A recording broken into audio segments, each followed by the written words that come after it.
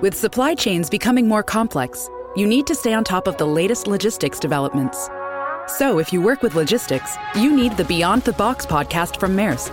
It's the easy way to keep up to date with everything from digital disruption in logistics to the need for supply chain resilience in today's market.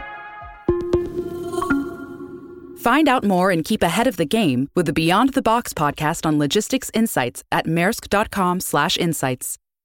I got one thing to say to you. If you got a rush of endorphins and you were very happy about your platinum medal, I got some bad news for you. You are done. Stick a fork in you. You're stuck with this game. You're tuned into the GoCast podcast, your one-stop shop for updates, news, tips, and community in the world of Pokemon Go. Thank you for listening.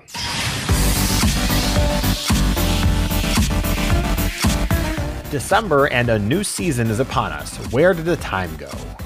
What do a chicken, gecko, and axolotl have in common? A Mega Raid event, of course. Pack up the van because Hoenn is going on tour.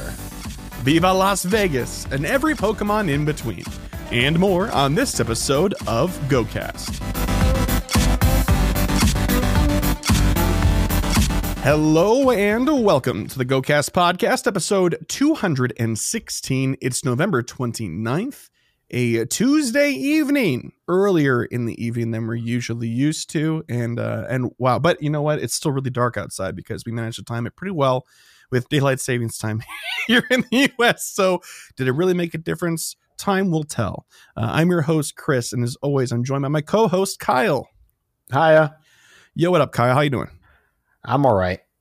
Yeah. I think that's right. a fair assessment. We're good. We're good in the neutral space, in the gray area in between. That's where a lot of things are. 99% of things. We like that.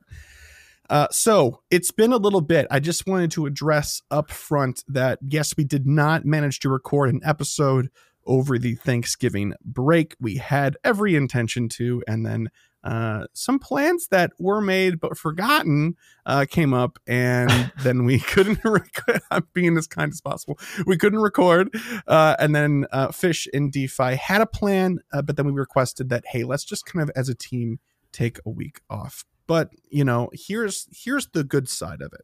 Yes, we didn't have an episode for you to listen to instead of paying attention to your family on Thanksgiving, for which I completely apologize for. I understand. But the good thing, the silver lining here, because that's what we're all about here on this show, well, that's what we're about half the time, is this show is probably going to be pretty big. So Yeah.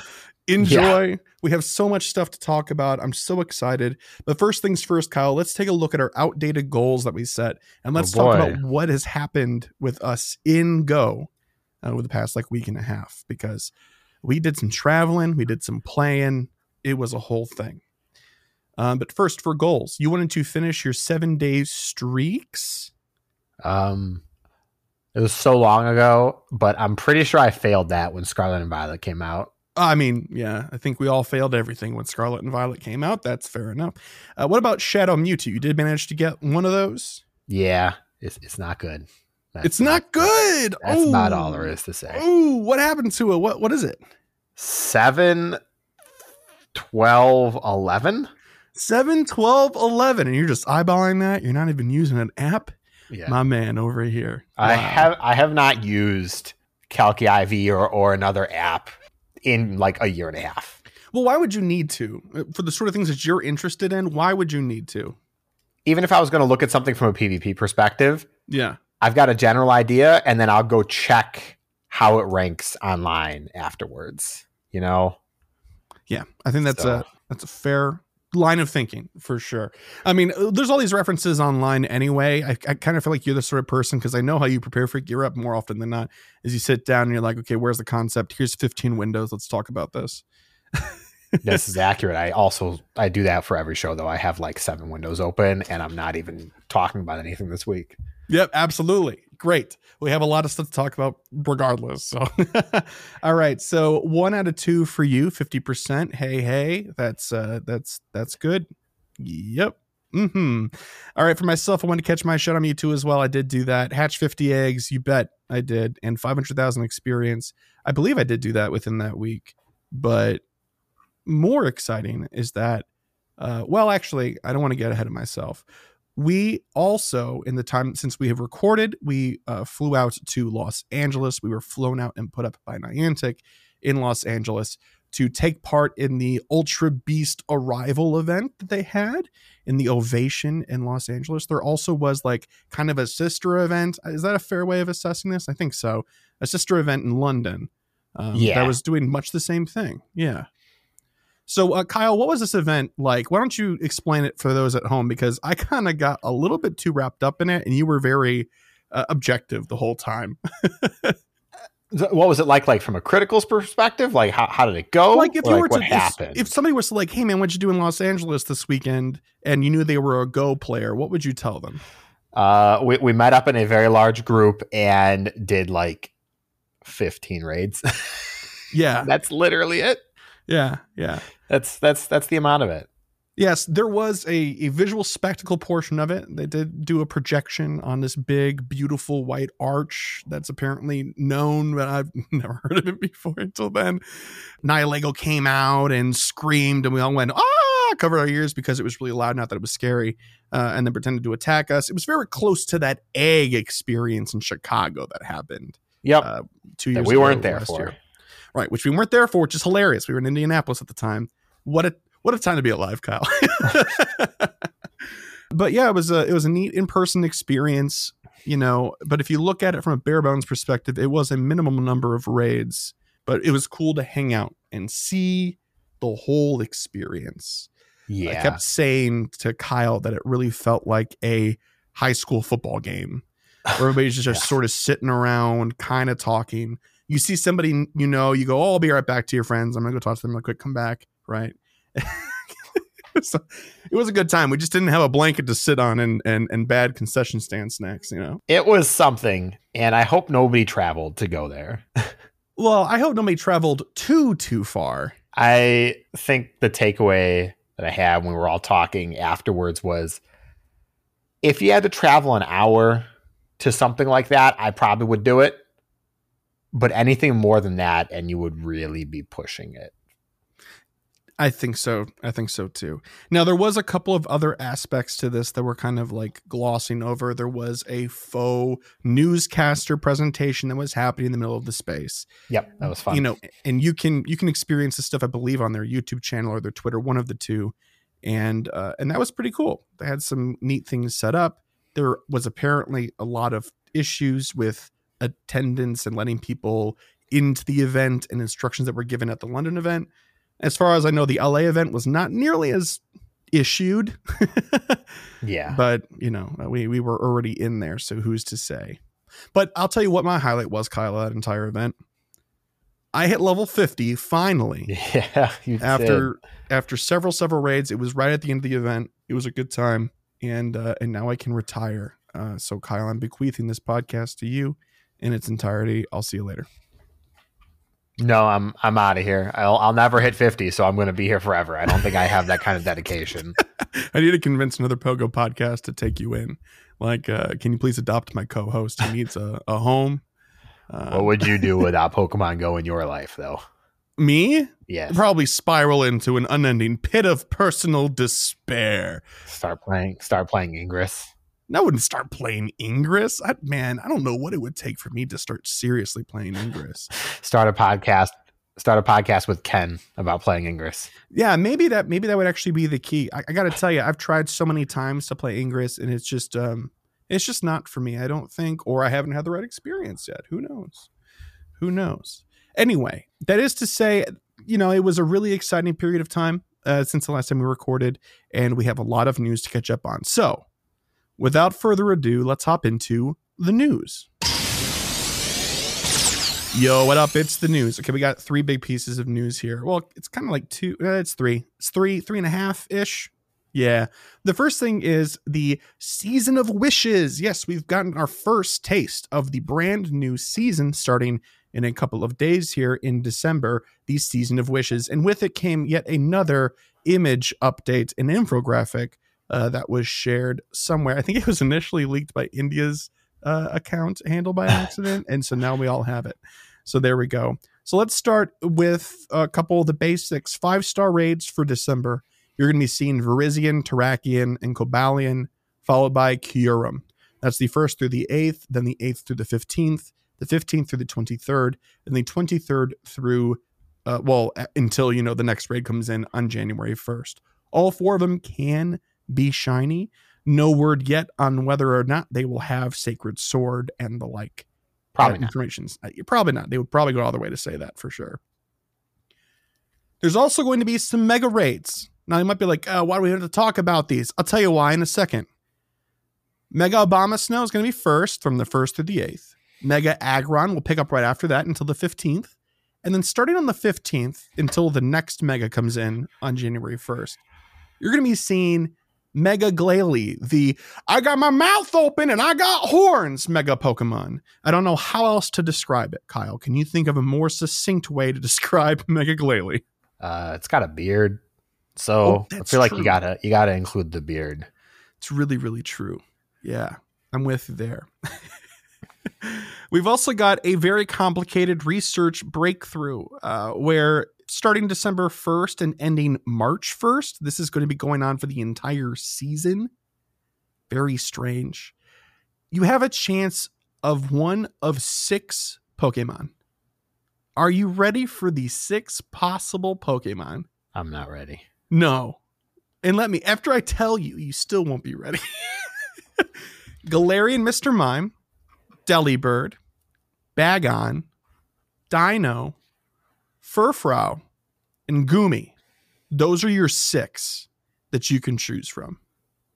Well, no, sorry. Those are 6 that the pool can randomly choose from to give you as a reward. Now, mind you, only 5 of these are shiny eligible, and the one that's not is Goomy, which is arguably kind of the chase in this pool. Kyle, what is your assessment of this? Besides, why are we doing this? Galarian Mr. Mime's a new shiny. That's true. So there's that. 1 in 6 chances when you only have 3 chances is really, really stupid. Yeah, but we have several months of it. We have 3 months of it, so you have 9. Yeah. Okay, you're right.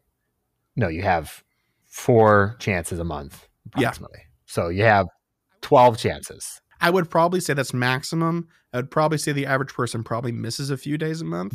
3, yes. I think, is a much safer bet. It's bad. It's just real bad. It is kind of a problem. What if you want Furfrou and you do every single breakthrough and you don't get Furfrou? What? I don't understand the logic behind this. Oh, people are upset that they're not having good encounters. Let's put numerous encounters, so even if they do like one of them, they might not even get it. Here's an idea. Since at maximum you can probably get 12 of them, right? Mm-hmm. There's 6 of them. Why didn't they just have them go in order and then repeat the order? So if you want to have 2 chances at Goomy, you got to do all 12. Yeah. Well, probably because they can't code something to go in order like that. It's either got to be random or fixed. You can't say, hey, Reese, the first time you finish it, you get a Mr. Mime. The second time you finish it, you get a Delibird. I feel like they've never done anything like that. So yeah, that's fair enough. That's not a good excuse. That's just a reason. This is incredibly reminiscent of times when we've had raid pools that were like 5-star raid pools that were flooded with things that we didn't necessarily want and one new thing that we did want. Yeah. Like Reggie Shinies or something like that. Do you remember that summer? That summer was gosh. a long time ago now, but hey. But let's talk about events for the month of December. On December 3rd, well, actually, I don't want to spoil it. We'll get to that one in just a second, but something is happening on the 3rd, this Saturday.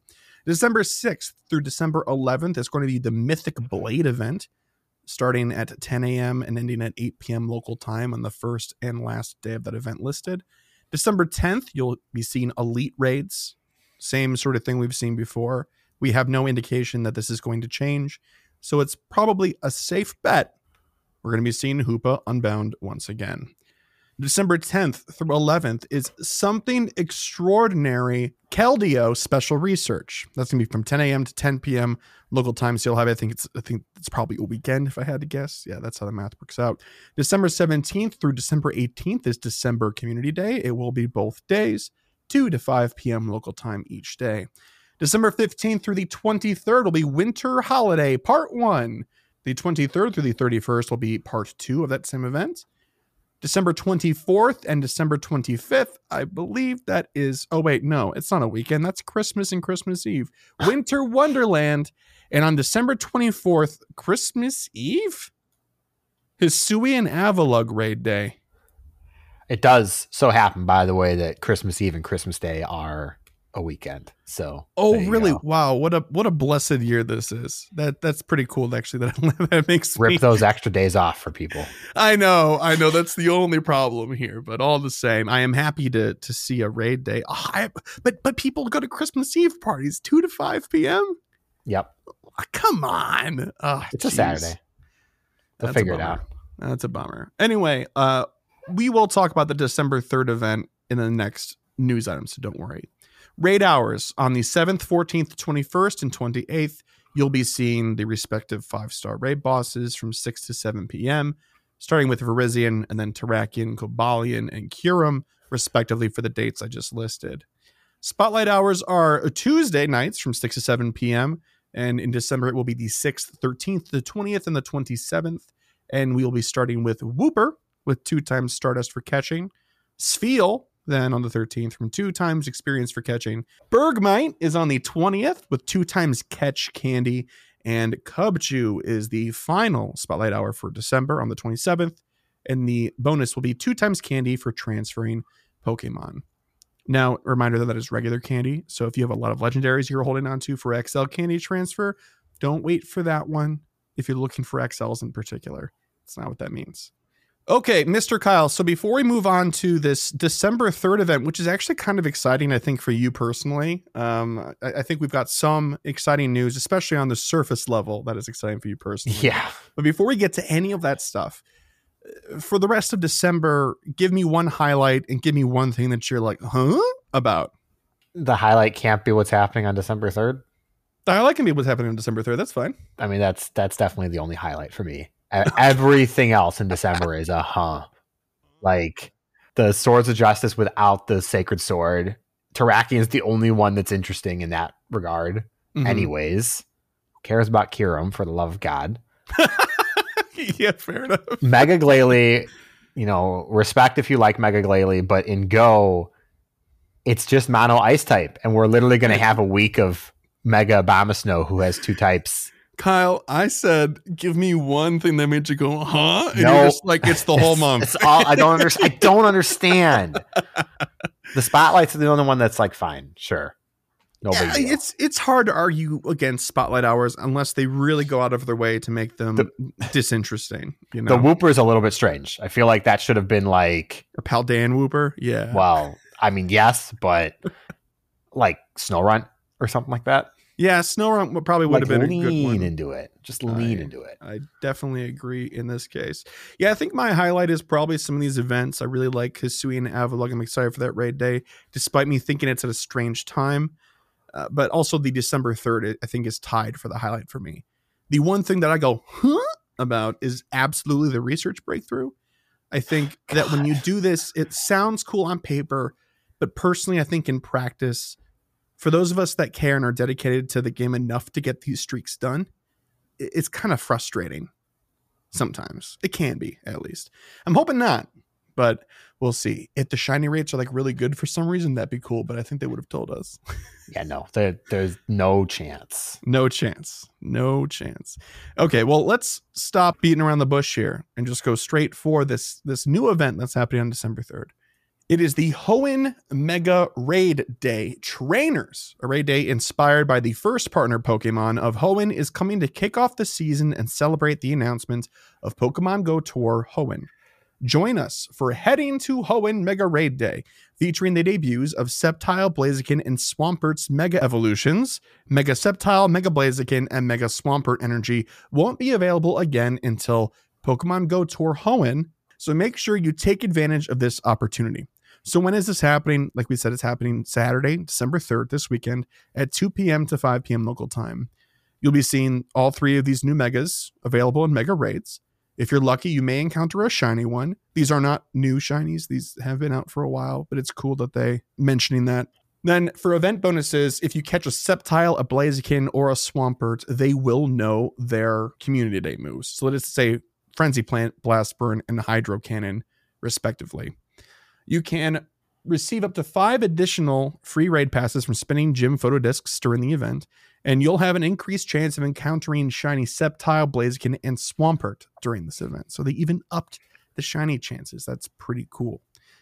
There's an event exclusive ticket for $5 US, or the equivalent pricing tier in your local currency.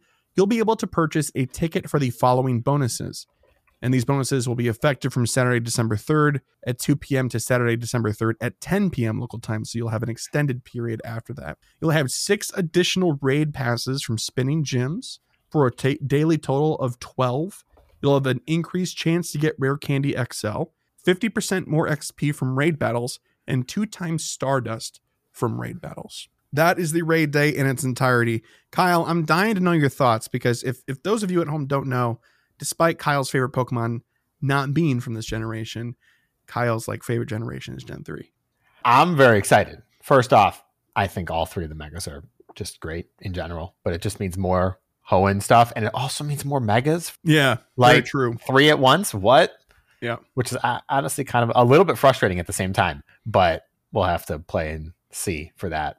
Also worth mentioning, all 3 Megas are top tier in terms of usability.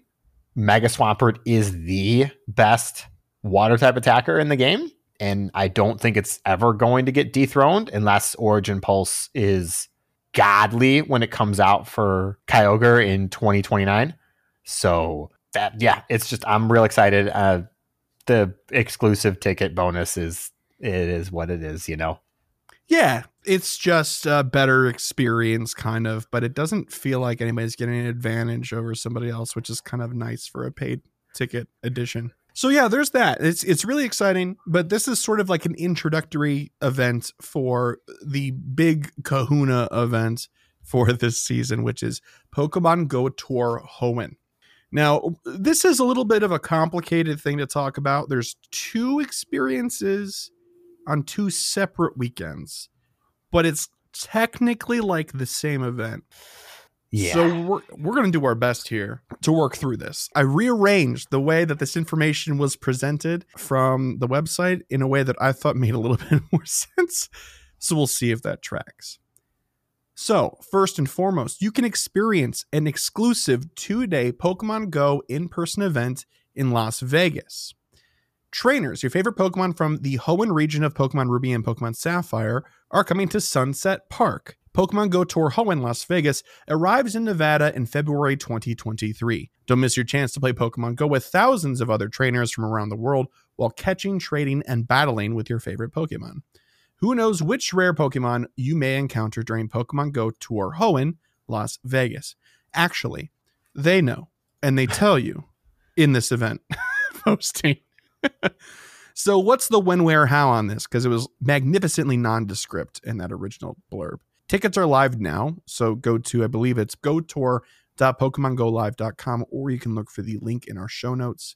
There is an early bird discount going on right now. I believe they're normally 30. You can get it for 25. Something like that. Yep. Really knocking off a whole tier of payment there. February 18th and 19th in Las Vegas, United States. To be more specific, it will be in Sunset Park.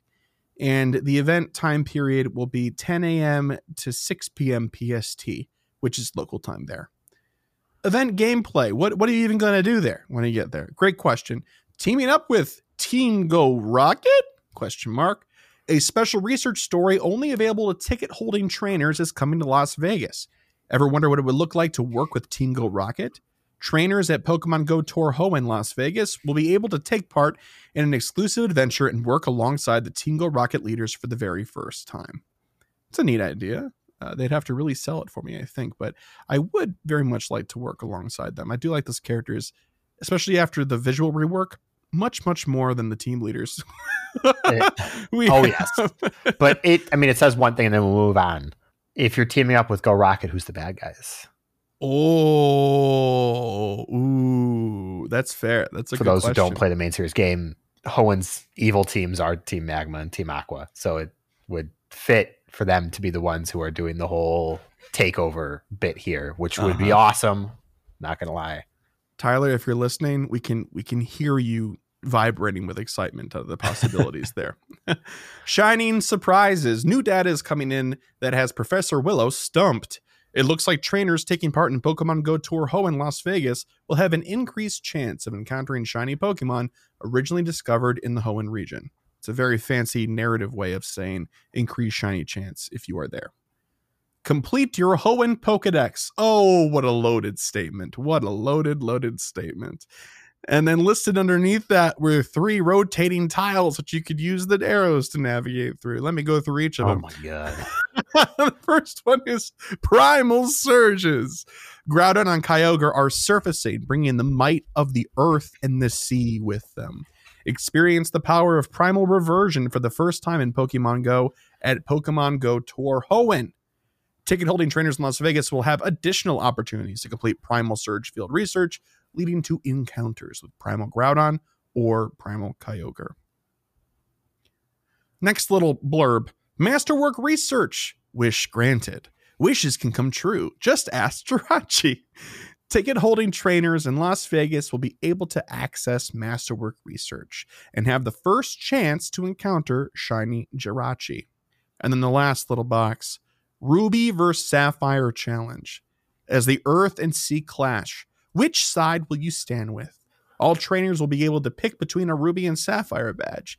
The team you pick will shape certain in-person Pokemon encounters. The badge trainers pick at Pokemon Go Tour Hoenn Las Vegas will carry over to the global event the following weekend. And there's a little teaser for what the other weekend is. Yes, it is a global version of this. Now, before we move on to some specific details, that's kind of it for like big like feature highlights of what to expect besides new shinies and what spawns to expect. So Kyle, before we move on and we get too bogged down by details, yeah, what are you thinking here so far? How are you feeling about this? So first thought, because there's going to be whole thoughts to give. Primal Groudon and Kyogre are really interesting because for those of you who don't know from playing the main series games, there wasn't a restriction like Megas. You could have both primals on your team and primal reversion them during a battle. And you could have a Mega on your team as well. It was quite disgusting time for competitive, I've heard. So it'll be interesting to see if they just treat it as another Mega, if you can only have one evolved at a time. That's probably what's going to happen, but you never know. You never know. I'm not entirely sure either. They didn't even mention if we would be able to use them. What if it's just an encounter and we get regular Groudon and Kyogre out of it? I mean, no. They talk about the red and the blue orb of power at some point. Okay. In this whole breakdown. I don't remember where it is, but they do specifically say it. About the items? Okay, cool. Yeah, and to get energy. So I just, every single time, as soon as we hear these things and as we work through these blog posts, you and I have always been so careful about like people read into these things way too much. And you just like always expect the least amount of return. Yeah. It's mentioned in the global. I think it's mentioned in the global bit. So good. We can talk about that. I don't think I actually listed it because it looked like a complete repeat of what was said before. But I'm interested to see the Ruby versus Sapphire challenge. I think the red and green versions for Kanto Tour worked out really well. And I think silver and gold felt really good for Johto too. I'm a big fan of this setup. Now, I mean, I'm saying that because the two of us are a duo, so it's like whatever. But let's talk about some raids really quick. It's actually quite simple. In 5-star raids, it's all the Deoxys forms, all Deoxys. In primal raids, are going to be saying or seeing Groudon and Kyogre. You'll probably also be saying Groudon and Kyogre, but like yelling it because like that's exciting. Special Pokemon will appear in the wild. Small note first. Special Pokemon will appear in unique habitats during the event. Also, for the first time in Pokemon Go, you'll be able to encounter shiny Unknown H, Surskit, Gulpin, Torkoal, Cacnea, Tropius, and Relicanth. Now, these are all the shinies that are left in the Hoenn Pokedex, save for one small exclusion. Kyle, Yeah. take it away. The entire listing, because we have a lot more to read. They don't mention Kecleon once. It's invisible. It's there. You have to highlight the whole article. I'm sure the text is just invisible. It's impossible. It's impossible that we get to this event and they don't address Kecleon. But the fact that it is absent here says a lot, I feel. There's a point in one of these several pages that explains this event that I had to consolidate today. At the bottom is this thing that says features and events or something like that. It's like new features and items. Actually, it was new features and items. And it says coming soon. So I wonder if the Kecleon thing will be tied to a new feature, and that's why they haven't announced it yet and will later on. Maybe. I think that post is going to be more like... more like, here's the cosmetic you get for doing the special research. Here's the pose. Here's the outfits. Yeah. I feel like they're not actually going to show anything major there. It's just not ready to show yet. But they consider those avatar items. They don't consider those like features. Yeah, I know. But I think that is the nature of what's going to be in there. You got a feeling in your bones? I think if anything happens with Kecleon, we won't find out till the day of.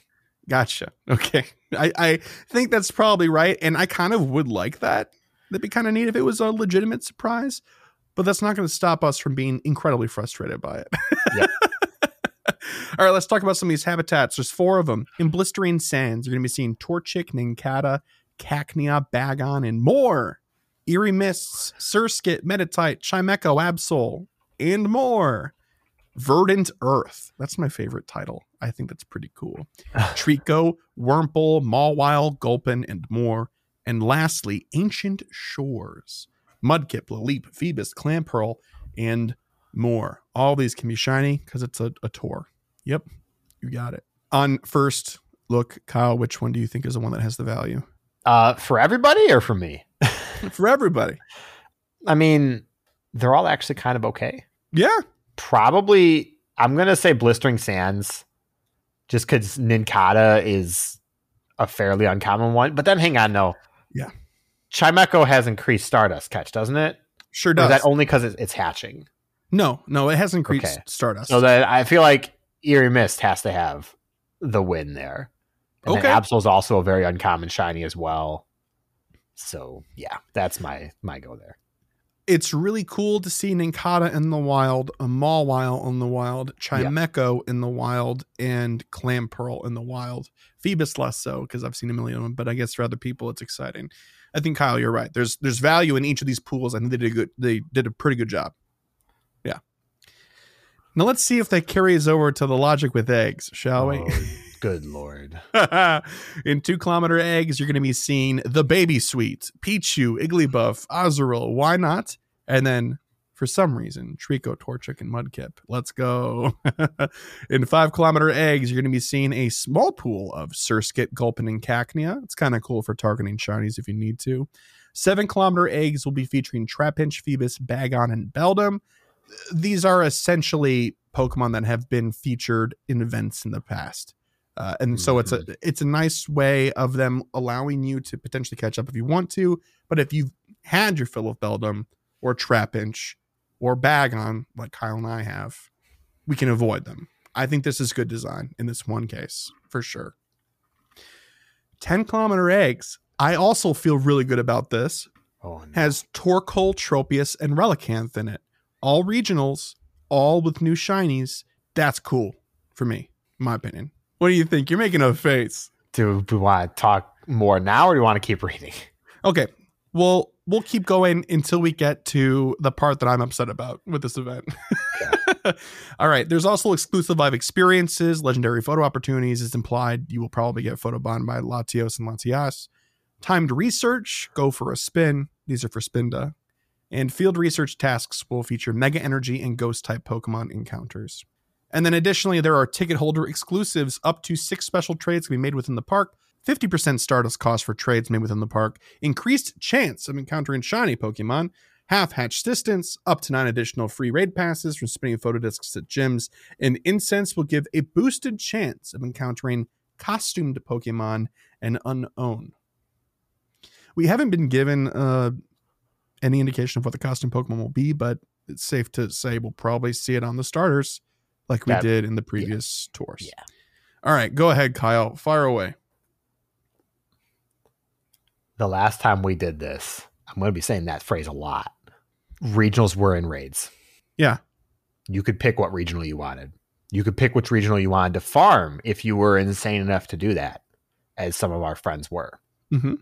They are now in 10K eggs, which you have to hatch, which you also have to get, mind you. So let's just say you're crazy lucky and your first batch of eggs, you had 2 10Ks, you got a Torkoal and a Tropius, and you need Relicanth. You have to spin more stops. What if you get 7 2-kilometer eggs and 2 5-kilometer eggs? What do you do now? You have to hatch those. You don't have a choice. And God forbid you hatch those, you get a 10-kilometer egg, and it's another Tropius.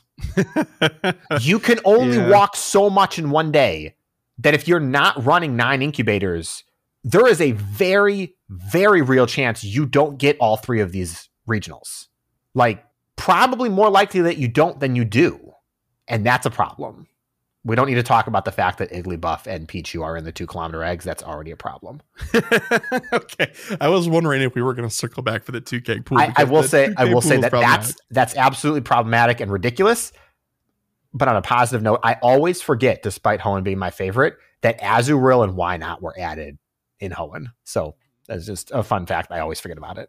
Like, I hear what you're saying about the eggs, but everybody is in that same level of restriction. And I feel like having them in the raids was a little bit kind of pay to winny.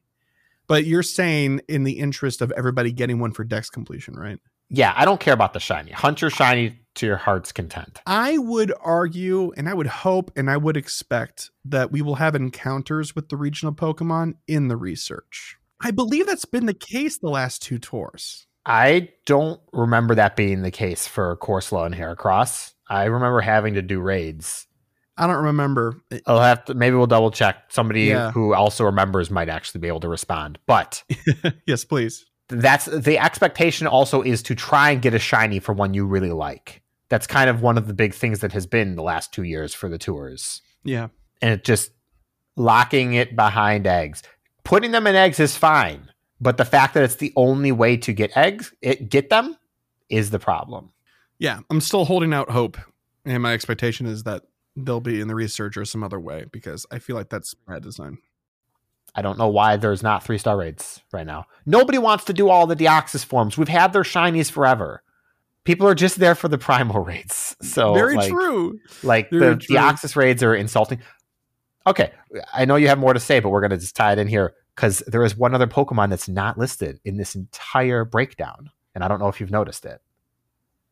Where's Rayquaza? Rayquaza? Yeah. Where's Rayquaza? Rayquaza? I don't care. Steve, forgive us. Why is it not here? Why was it not Deoxys and Rayquaza in 5-star rates? I get it. That would be pretty bloated, but still. I have a feeling that one of the follow-up events for this is going to be Mega Rayquaza raid day or something. Maybe, but the whole point is completing your decks. You know, you do it, you have to catch one of every Pokemon. I know we only have a sample size of 2, but the idea is strong. Like, they don't have to, complete your Mega decks. That's not... No, I'm not saying for Megas, but like, what if somebody hasn't caught a Rayquaza yet? Oh, yeah. He hasn't been in raids for 2 years. Who doesn't have a Rayquaza? Anybody who started in the pandemic, actually. Yeah, I mean, honestly, we had one raid weekend, I believe. Also, now we're just going to keep going. It was also around, I think, for 2 weeks at one point in time. I don't think since 2020. I think it was only one weekend.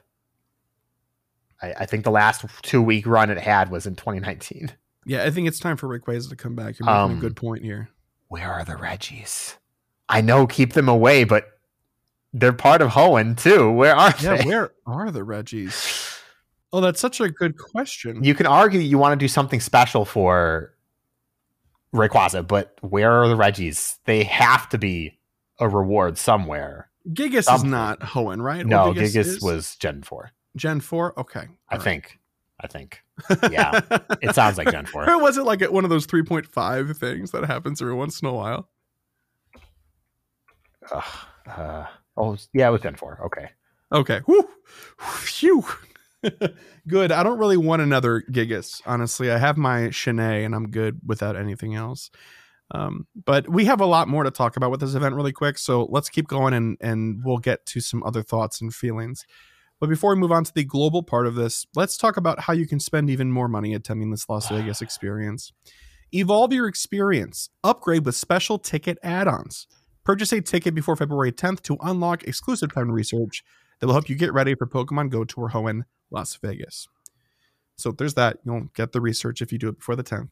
Here's the first of 3 potential add-ons, and you can get all 3. First one is Raid Lover. For $15, you get up to 18 free raid passes by spinning photo discs at gyms. Additional 5,000 experience from completing raids. 6 additional candy awarded for catching Pokemon in 5-star raids. 3 additional candy XL awarded for catching Pokemon in 5-star raids. Do you want to take these one at a time, or do you want me to just do the whole group? Just do both. Do both. Okay, not the last one, just the 2. Okay. Eggthusiast. For $15, same price if you're keeping track, you get quarter egg hatch distance, and they were very quick to mention that it doesn't stack with the half. Don't get greedy now. 3 times hatch experience, 3 times hatch candy, 3 times hatch stardust, and an increased chance of 10-kilometer eggs from spinning Pokestops and photo discs at gyms. So if you were the person that was going to target those regionals, you'd probably want to pick up that Eggthusiast ticket edition as well. This is not a new concept. We have seen these before, but I don't remember feeling as weirdly about them as I do this time. It's because it was for GoFest. Oh, yeah. This was the bonus for GoFest this last year, if I recall correctly, because I believe Mitch selected one of 2 and was upset about it when they didn't let him go back and buy the other one. That's right. That's right. You're correct. Yeah, well, that's right. At the different Go Tour live events, they had this so that you could, like the City Explorer Pass and whatever the other one was. I think it had to do with eggs, right? The like Adventure or Hatcher something like that. Yeah. So, I mean, these aren't new. I think, the value you get out of it for the price, I think it's very clear that you do get a relatively okay return on value from the Raid Lover one. It's very reminiscent of what you'd get out of the boxes when they were good. Eggthusiast, if you go hard enough, you'll get your money's worth out of it, but you got to probably work pretty hard, to be honest with you. The real question, real quick, is does the quarter hatch distance stack with the half hatch distance? No, it doesn't. It absolutely doesn't. They clarified it right away. That's why I set it up. Trash. Nope, it is. It is. But also, dude, no incubators listed. None. Nope. So and they're probably going to be a box with like 5 in it at the time. Yeah, you have to spend money on money in order to take advantage of the money you spent already. Yeah, I mean, you could hatch one egg at a time at a quarter hatch. I'm not okay with that. I can't even say it in a straight face. If this came with 15 super incubators, at least I'd be on board. But you know what would feel good? 20. 20 seems like a reasonable amount. I don't know what it is about this that jumps out at me a lot more than last time. But even the Raid Lover, this is so expensive. This is so expensive. It is. We're not even done yet. If you're a dedicated player and you go for your day, buy it now, $25, you want to do both. You're hatching eggs anyways. You're walking anyways while you're doing your raids.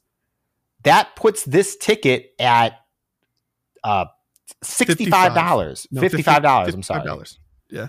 $55. And if you wait too long and then you do it, that'll be $60. Yep. But wait, Kyle, there's more. Okay, fine. Go ahead. There's more. I know. Okay, I want to talk about it too, but I think we're missing part of it with leaving this out. Yeah, I'm not gonna lie. I missed this part until we read the notes. I didn't even see it. The way that this event was initially presented to me on the article, and maybe this is just a me problem, but I thought that it was implying that it was both days, that the ticket was both days. But that's not the case. Extra day add on Saturday, extra day add on Sunday. Enjoy 2 days of adventure in Sunset Park in Las Vegas, Nevada. After selecting either a Saturday or Sunday ticket, trainers can purchase an add-on for the other day to make the most of their time.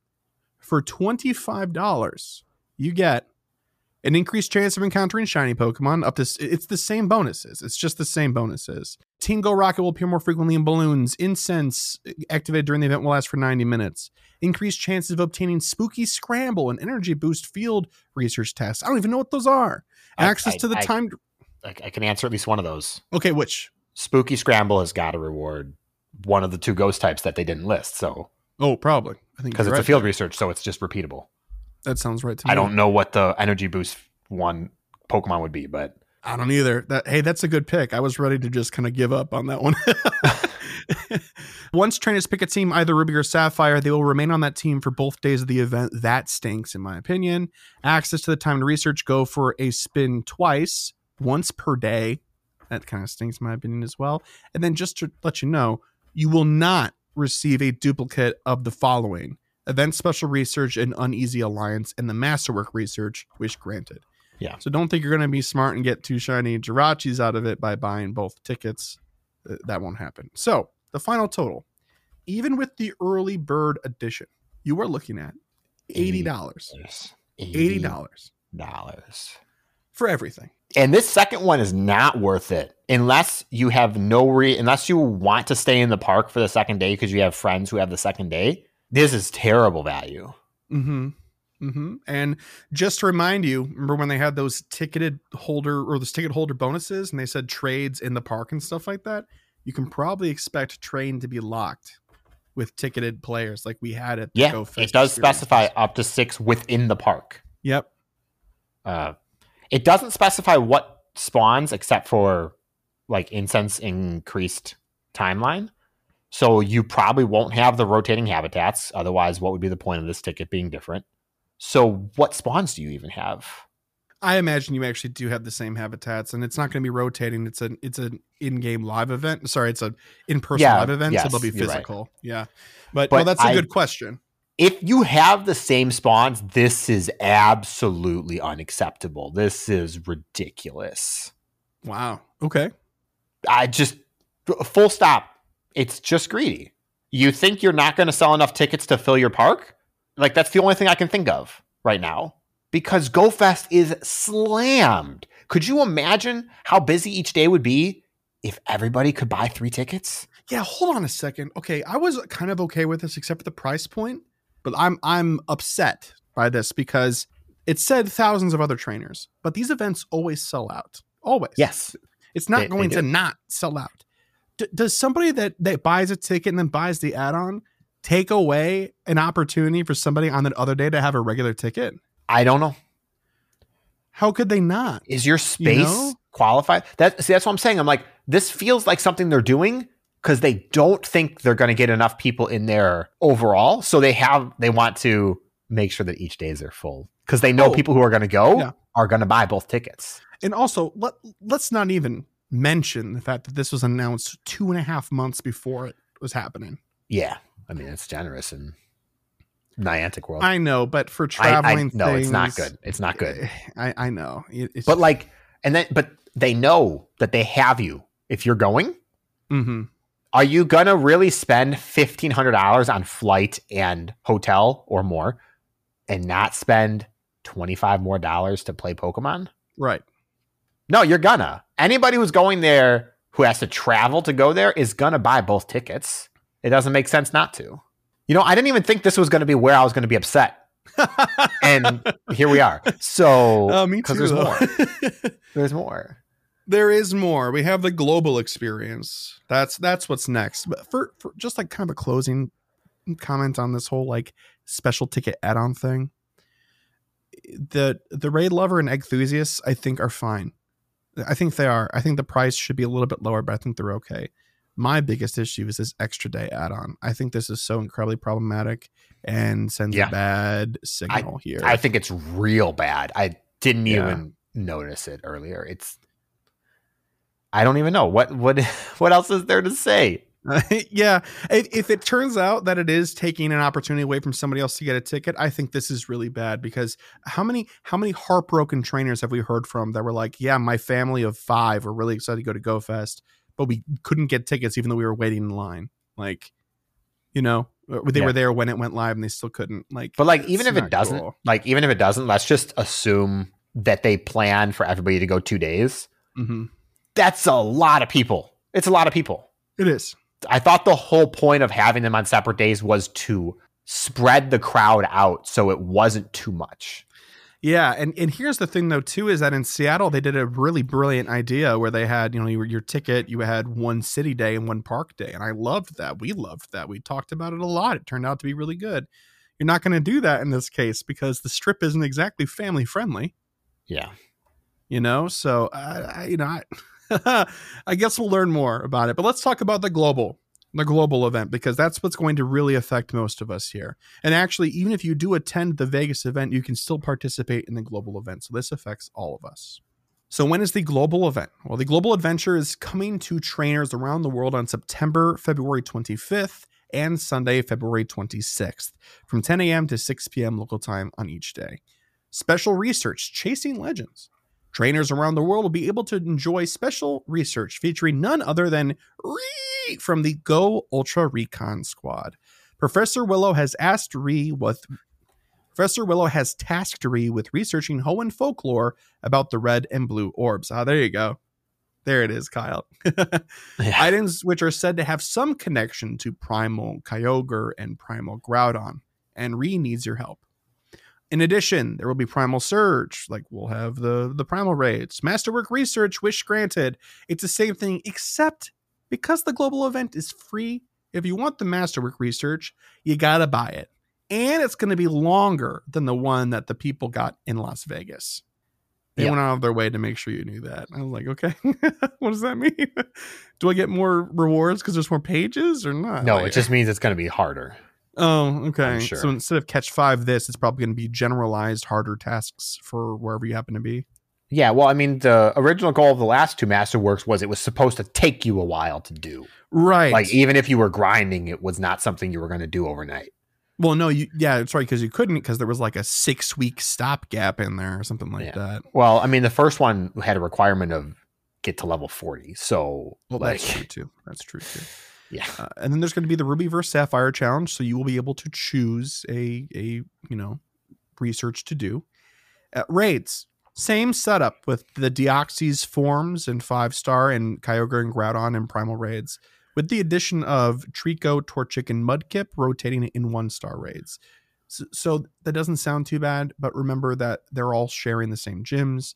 So this means that those starters will further dilute the pool of Primal Raids. They're doing that intentionally. Right. And we're also assuming that those 3 will be costumed. So maybe there is some value there for some of you that like to catch it. But let's be honest. What if Deoxys has a costume? I will be upset. No, I think actually it depends. If it's really good, I might be pleasantly surprised. But I don't Deoxys know with pool noodles on his arm. Actually make him into pool noodles. Yeah.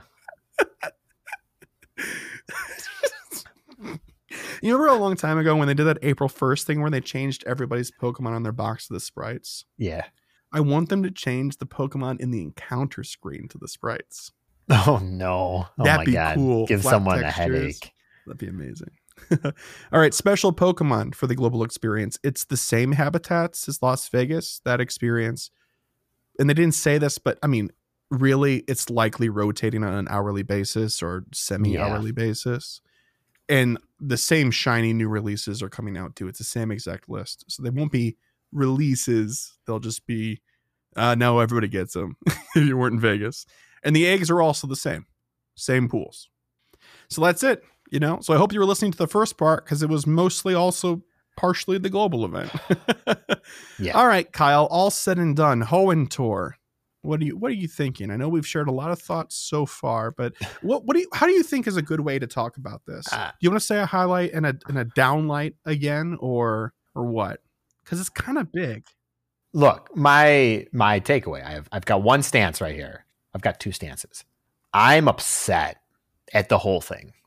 Wow. Okay. I'm excited because it's Hoenn. I'm upset because I don't. Well, we're making it clear we're not going to Las Vegas. It's not happening. Are you sure? Yes. Oh, okay. I mean, you could be going to Las Vegas without telling me. That's fine. You have fun. We didn't get a chance to talk about it today, so I wasn't sure. We're not going. Okay. Not happening. I love tickets. They were only like $200 to go. So That's just for the flight, Chris. Can you imagine a hotel in Las Vegas? I'll just pack a tent. It'll be fine. No. The global is bad. It's just the event, but worse. Like, I don't know. That should be the tagline. Hoenn global event, like the in-person event, but worse. I just you get thought, 2 days out of it. It's better. You get 2 days. No. And it's free. Now, this is just on me, but I thought the Go tours for the regions were perfectly positioned to be a global event counter to GoFest. Nowhere in my mind did it make sense for it to be an in-person event counter to GoFest. It doesn't make any sense to me. And like that's where I'm taking it away. I think I'm really excited for Primal, Kyogre, and Groudon because they're really cool and their shinies are fantastic. Oh my gosh, yeah. Shiny Drachis, whatever, I don't care. But I have to pay for it. So that feels bad. But see, it feels bad to buy the Master Research. It didn't feel bad for it to be part of a paid experience. Because I paid for the experience that's included in my experience. But now I'm just paying for that research, which is probably going to be like $8.99 or something like that. $7.99. Yeah, I think I enjoyed the format of paying for the event and then always doing global challenges to unlock the Masterwork Research better. Like, I like that participation, on a global scale. I love those things. And now do I think those numbers are legit for how many raids or Team Go Rocket members we've beaten? Actually, nowadays, I think so. But a couple of them in the first place, I was a little skeptical of. But I like that. What's wrong with that? You're right, Kyle. Yeah, and I'm also just slightly skeptical about the special research. If the one in person includes Team Magma and Team Aqua, it doesn't sound like this one does. So I'll be real upset if that is the case and we don't get to experience that on a global level. Yeah, that's true. I guess we're going to have to see. Again, like we had mentioned, there are parts of this event that is not yet laid out. So we might have more details to talk about. There's one more thing I have to say. Okay. Because it stood out like a red flag to me. There's no mention of shiny rates or shinies in general for the global tour, except the same releases. Whereas they specify increased shiny odds for the in-person event. Yep. And now, do you really think they're not going to have increased shiny rates? Or it's not a paid event. Oh, yeah, that's right. So yes, right now I do think that. Now, when you go and ask me about Johto or Kanto Tour, I didn't think that. I don't think they were explicit about it. I went to try and find the text from Kanto, and from what I saw, it didn't really mention it. But they're paid events, so I'm willing to cut it slack, and I'm willing to see what the numbers say about encounters. And they were boosted. This is not paid. I'm not expecting boosted shinies of anything in global, personally. Yeah, this not being paid is actually starting to sound like a worse thing to me. Yeah, I can't help but agree with you pretty much in every single front with this event. I feel differently about the eggs a little bit. Maybe I just like the way they're organized, but I see what you're saying about the 10Ks for sure. I'm going to be trying to probably hatch a lot of eggs because I tend to walk a lot during the tour events. And drive a lot. Both, honestly. It is kind of both. I mean, we drove exclusively for Johto. Wasn't it like really cold? Yes, it was very cold. Yes. So, yeah, I'm looking forward to it. But man, some of the potential issues we saw, I don't know. I'm not sure how to really feel about it at the end of the day. I guess we'll kind of see how it shakes out. You can probably expect us to revisit this topic in the future. But with that, that's the news section. And because our news section took like an hour, no joke, we're going to be passing up on Gear Up and Pokelore this week and just going straight into Pokepoll. So last week's Pokepoll was, what is your view on shadow Pokemon? Love them? Purify them? Tell us your most shadowy achievements. Our first response from Julius, and they said, I just learned about the Shadow Pokemon's strength, but before then, I was just purifying them for the subdex, so I had a new idea. First Shadow is kept, but the second gets purified, so I can still get there in the dex. Oh, man. That's a good idea. Living, shiny, Shadow, lucky dex. Purified. And purified. Oh, my God. I don't think there's enough inventory space anymore for that. It's kind of a shame you can't do a living Mega Dex, man, let me tell you. Next response is from Artemis Dragon. And they said, hello again, GoCast Squad. Despite me using very few Shadow Pokemon, I'm actually with DeFi when it comes to using them. Morally, it's just wrong, and it sends out the message that bad is essentially better than good, which conflicts with the narrative. Everything about Shadow Pokemon are better. The shadowy aura, the red eyes, the high damage increase. Even the word shadow is alluring. And what do purified Pokemon get? An unattractive misty aura, a damage decrease, and lower power-up costs. Who wants to play with that? Not sure what they can do as far as stats go. A defensive boost, as mentioned by Kyle, would probably be game-breaking for Pokemon like Sableye and PvP, but at least make them look cool like they did with the Apex Pokemon. That multicolored rainbow animation is absolutely amazing. Thanks for the amazing discussion, GoCast, and to you, Niantic, shame on you. LOL. More Artemis Dragon out. Yeah, especially after everything we just read. But excellently juxtaposed, yes. There is one thing we talked about it. We missed here about the bonus of Shadow Pokemon. They go to level 25. That's not a big deal, but for anybody who doesn't have their teams and everything fleshed out, that's a real easy way for, a sub-level 30 or a sub-level 35 player to get Pokemon in a position to be ready very quickly. Saves them basically the equivalent candy of evolving it and powering it up, which is cool. It just doesn't scale with the rest of the game. Good Stardust, too, that you're saving. Yeah. Yeah, I'd agree with that. I think that's absolutely right. The narrative question is difficult to navigate, but I'm going to keep using them functionally until they give me a reason not to, and I hope they do. But our last Pokepoll response is in the form of a voicemail. Hey, Chris and Kyle. My name is Patrick Klingforth. I've been listening for quite a while. I just wanted to give a call about the purification question that you had in the last episode. I like purification. I think it's good. I think it's cool. My kids love to purify Pokemon and make the sick Pokemon feel better. When I started this most recent account, I've really made it a focus of mine to go after Rockets and to get as many of those encounters as possible. And so from June when I started this account until now, I've purified over 600 Pokemon. And I've come to make that a centerpiece of my gameplay because it's free and it's fun for me to battle those and feel like I'm kind of defeating the evil team. And then a deep cut, if you guys remember the early TCG, if you collected as a kid, I'm in my 30s, so it came out when I was, in grade school.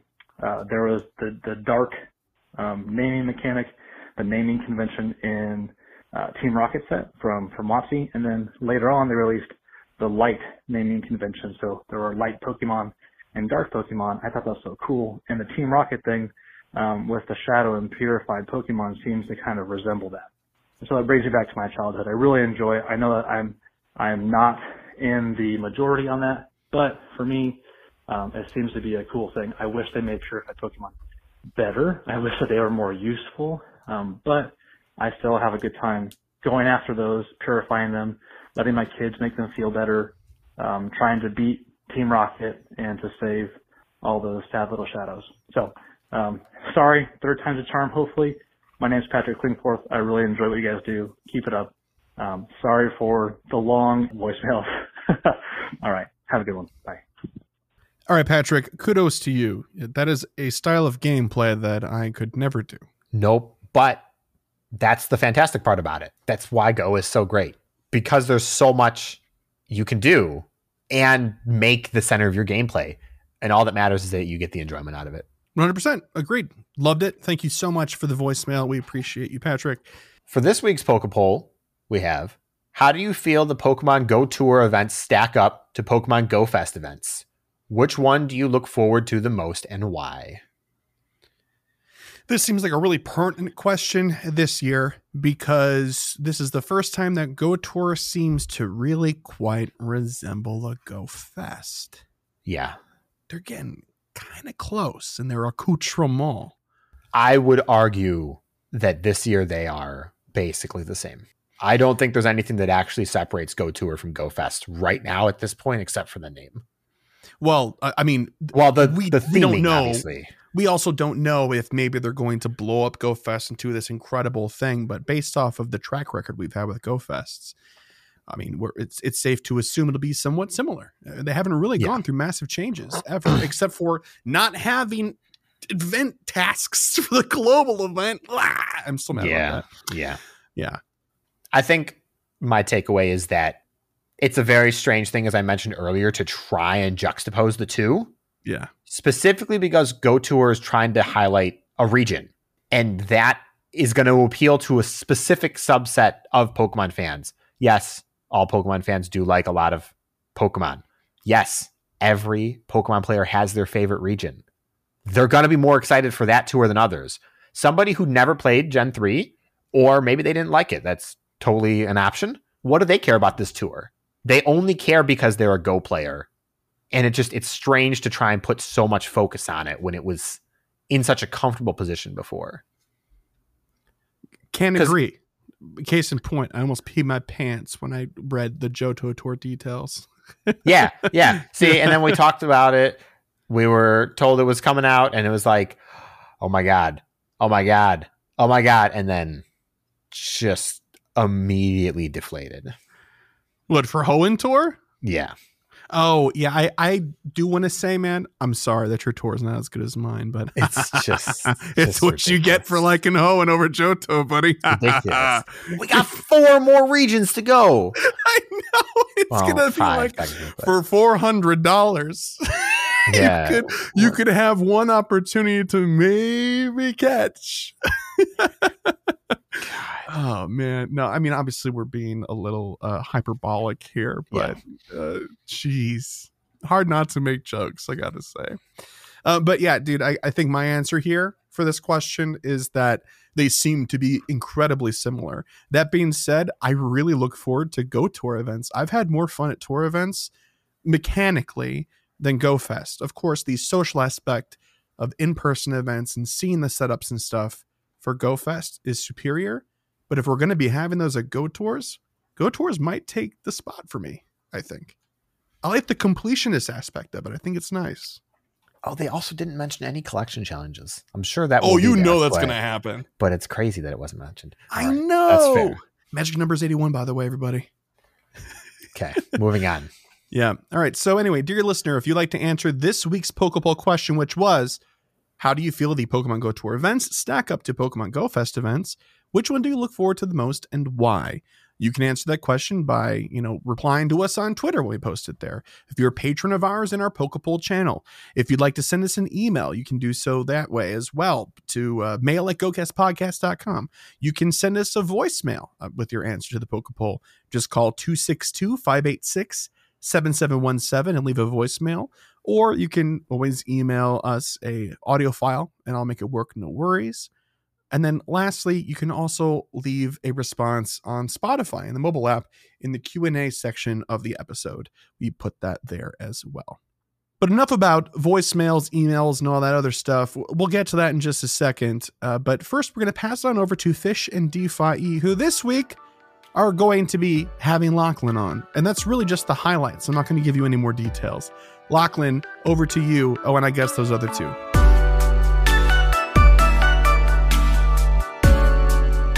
Hi, I'm Fish on the Heater. And I'm DeFi 250. You had one job, Lachlan. And I'm Lachlan from the Wastepotters podcast and from Pallettown PvP. Hey, Lachlan. Welcome to the podcast. Our first guest that we've had, with both of us here. So this is our first 3-person PvP corner. How you doing? Good. It's truly a momentous occasion, and clearly Fish just needed some correspondence in a location close to a regionals that he's not going to. So I'm happy to be included, if not just for location convenience. Yeah, you had to remind me that I'm not going to Brisbane Regionals. Thanks for that. So, tell us a bit about yourself, the podcast that you do, your place in the PvP space. Well, so place in the PvP space is probably the easiest one to talk about. So I've gone to competitive Pokemon Go events since I was a teenager. Not Pokemon Go events, but main series Pokemon games. Pokemon, yep. And X and Y was when I really got into the competitive side of things. I loved my Porygon 2. I stand by my Porygon 2, and I stand by using Recover, and I stand by using Toxic. Anyway, people will understand why that's a toxic thing for me to have done and used. I get it. But from that, Pokemon Go came out around the same time as Gen 6 was transitioning to Gen 7, and Pokemon Go sort of took more of my attention when it came to the main series games, so I didn't play competitively during Alola or Galar. As I mentioned earlier, I'm a part of the Pallet Town PvP community. I don't often appear on screen, but when I do, it's often quite entertaining. I like to run the joke formats and build the joke Pokemon that Fish doesn't want to for the old school meme team Monday approaches. Yeah, awesome. I enjoy our streams together. Like, you're a fun guy to talk to, and you do have that sense of spice and the stardust to back it up as well.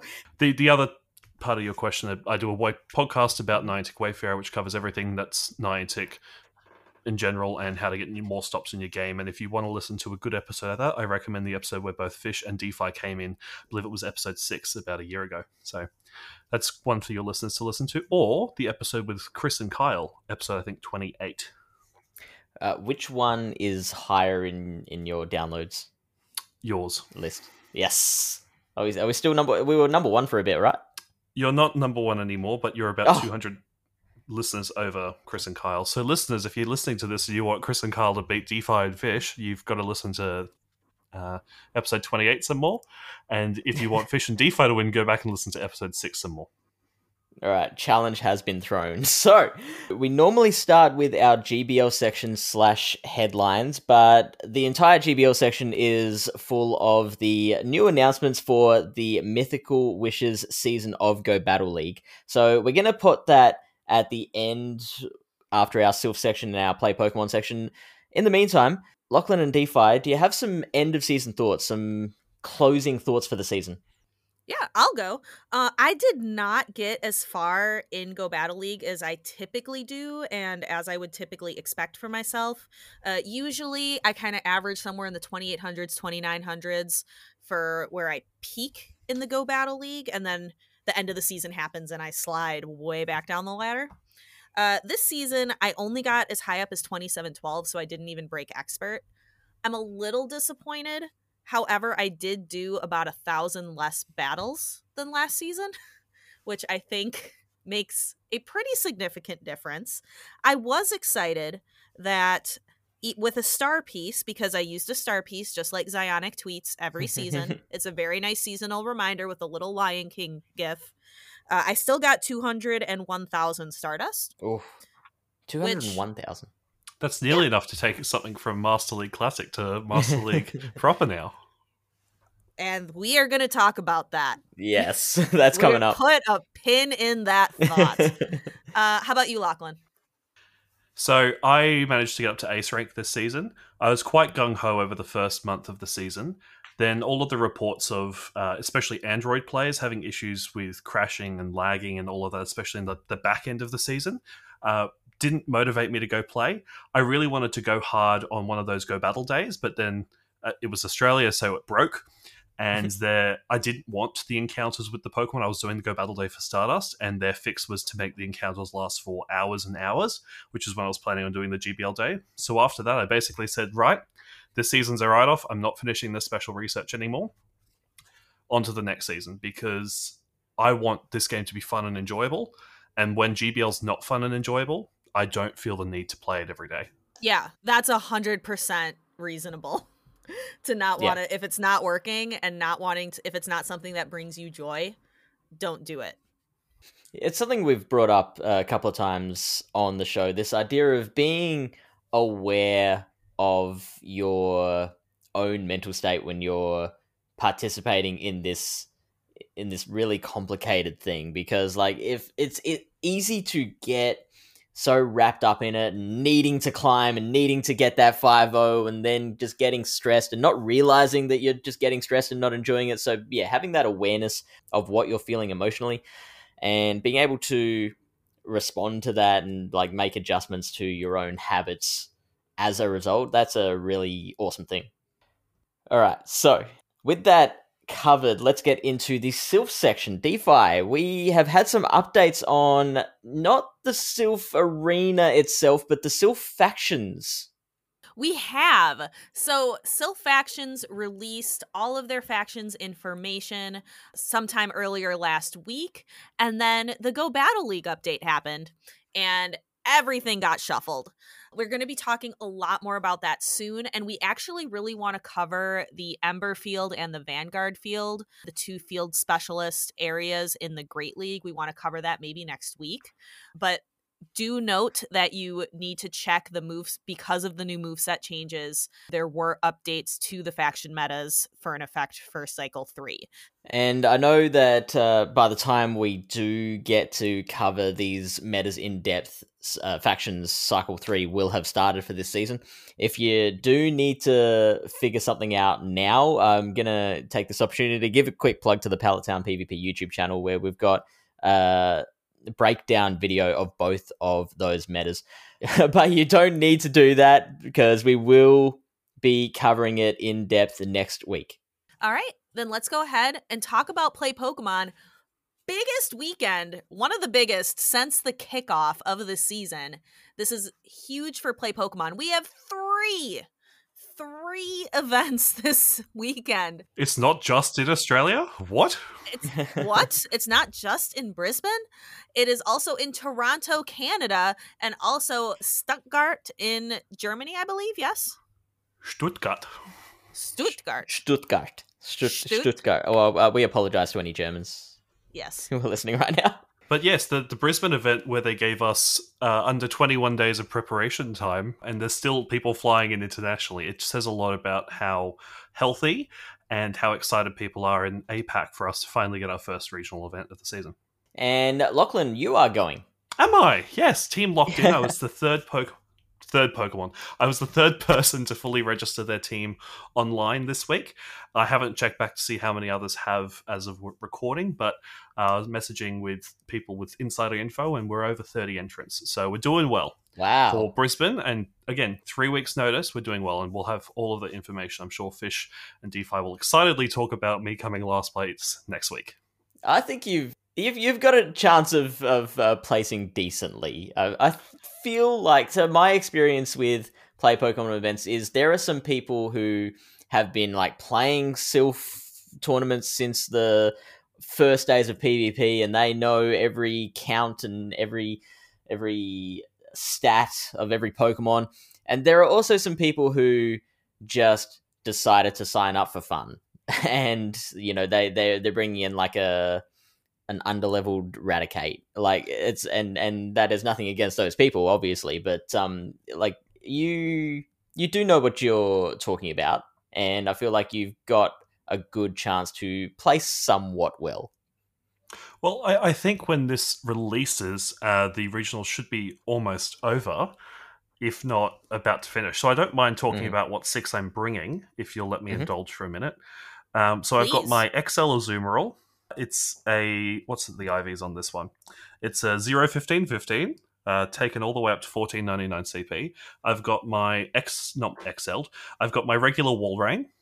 I've got my Cresselia, which is a 199, and that comes from, I think it's Roldy from the Waylords podcast. We did that trade over in Seattle, and that's $14.99. It's perfect, and I love it. It's not rank 1, but getting it with 1 attack is the dream and the goal. I've also got my Stunfisk, and I've got my XL Vullaby. This is a level 50 best buddied Vullaby. 100%, and I'm very excited to bring that along for some fun. And then I've got my XL'd level 50 Diggersby. So it's a very expensive team. I think there's about $1 million Stardust that went into building that when the regionals were announced, but I'm excited to use it and play some GBL later today to sort of prepare myself for the different combinations of that team. So we will be looking forward to hearing the updates from Lachlan from his trip to Brisbane. Upcoming, we have Arlington, Texas, happening on December the 16th to 18th. We have San Diego, which registrations are open for that if you want to go to San Diego on January 6th to 8th. And also, registration is open for Liverpool, which is happening on the 21st of January. I might go to all of them. You better. Yeah. You said it now? And now I'm going to expect it. Yeah, no, I'll empty my savings. Beautiful. Who needs a house? No. No one. Overrated, I find. Who needs avocado on toast? Let's start at the basics, Fish. Well, okay. You just have one less coffee a week from Starbucks, and you will be able to do all of these things. So let's move on to our GBL update. DeFi, do you want to get us started? I would love to.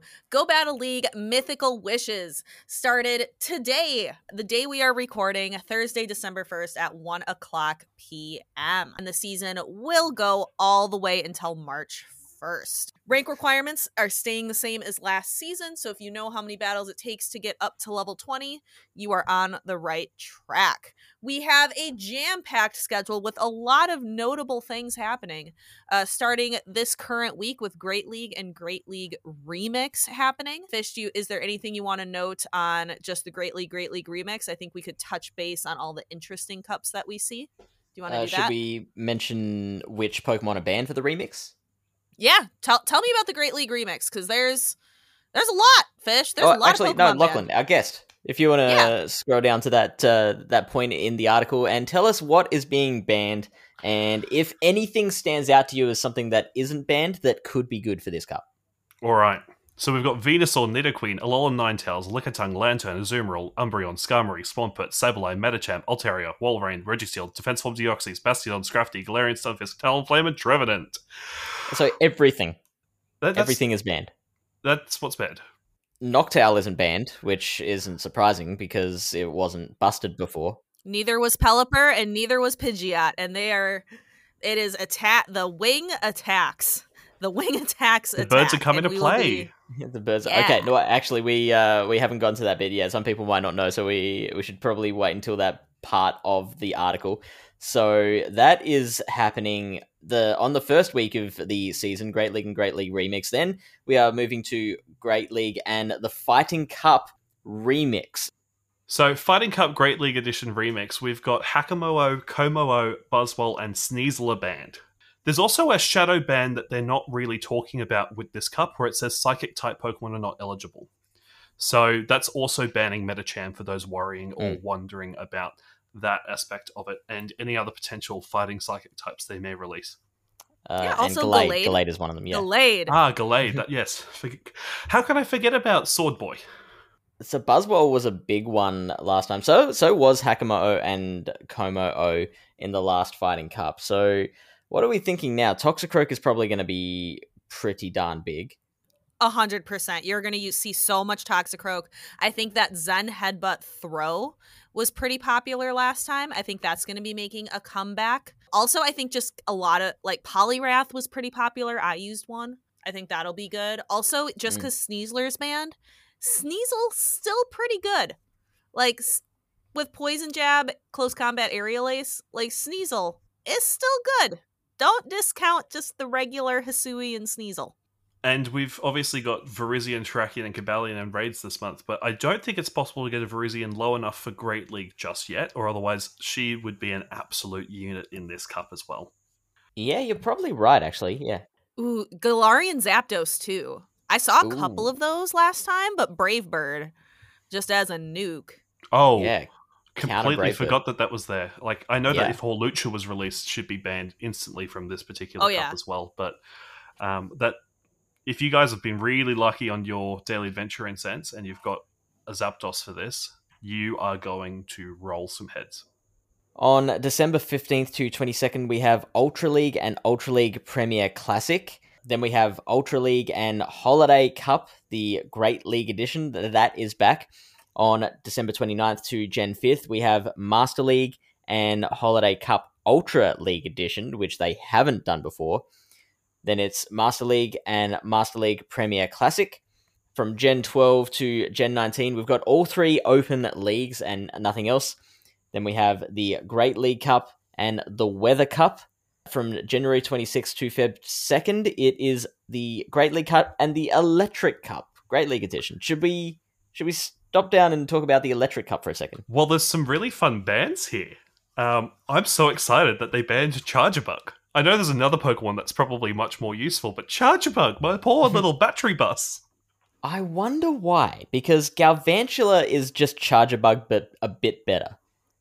And they haven't banned Galvantula. They've just banned Charjabug and Stunfisk. Charjabug might just be a little too bulky. Like, it's bulkier than Galvantula, and I think that would make it quite a bit better. Mm-hmm, mm-hmm. Unnovan Stunfisk is also banned, so that makes sense as it's the only released dual electric ground type, and that would just be ridiculously wally. But Charjabug, when I saw this, I'm like, did they make a mistake with Charjabug?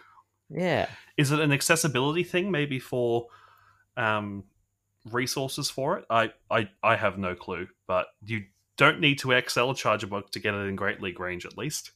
Well, I mean, okay, so I'm looking at all the electric Pokemon that are allowed in this cup. Bug Bite actually looks pretty strong here. With Bug Bite X as a crunch as its moveset. Yeah. The only Pokemon that could resist the Bug Bites is, by the look of it, Magnezone / Magneton, like that family. Yep. And Togedemaru. But then you've got counters to it. Yeah, like the Magnezone family is one. The Alolan, Graveler, and Golem is another. And I'm sure Galvantula would have a pretty good time against it. So yeah, I'm really not sure about that ban. Maybe it's an accessibility thing, but have they... Well, it's back in the seasonal spawn pool, and this event is out middle of next month. So it's not like... my first spawn of the season was a baby Charjabug.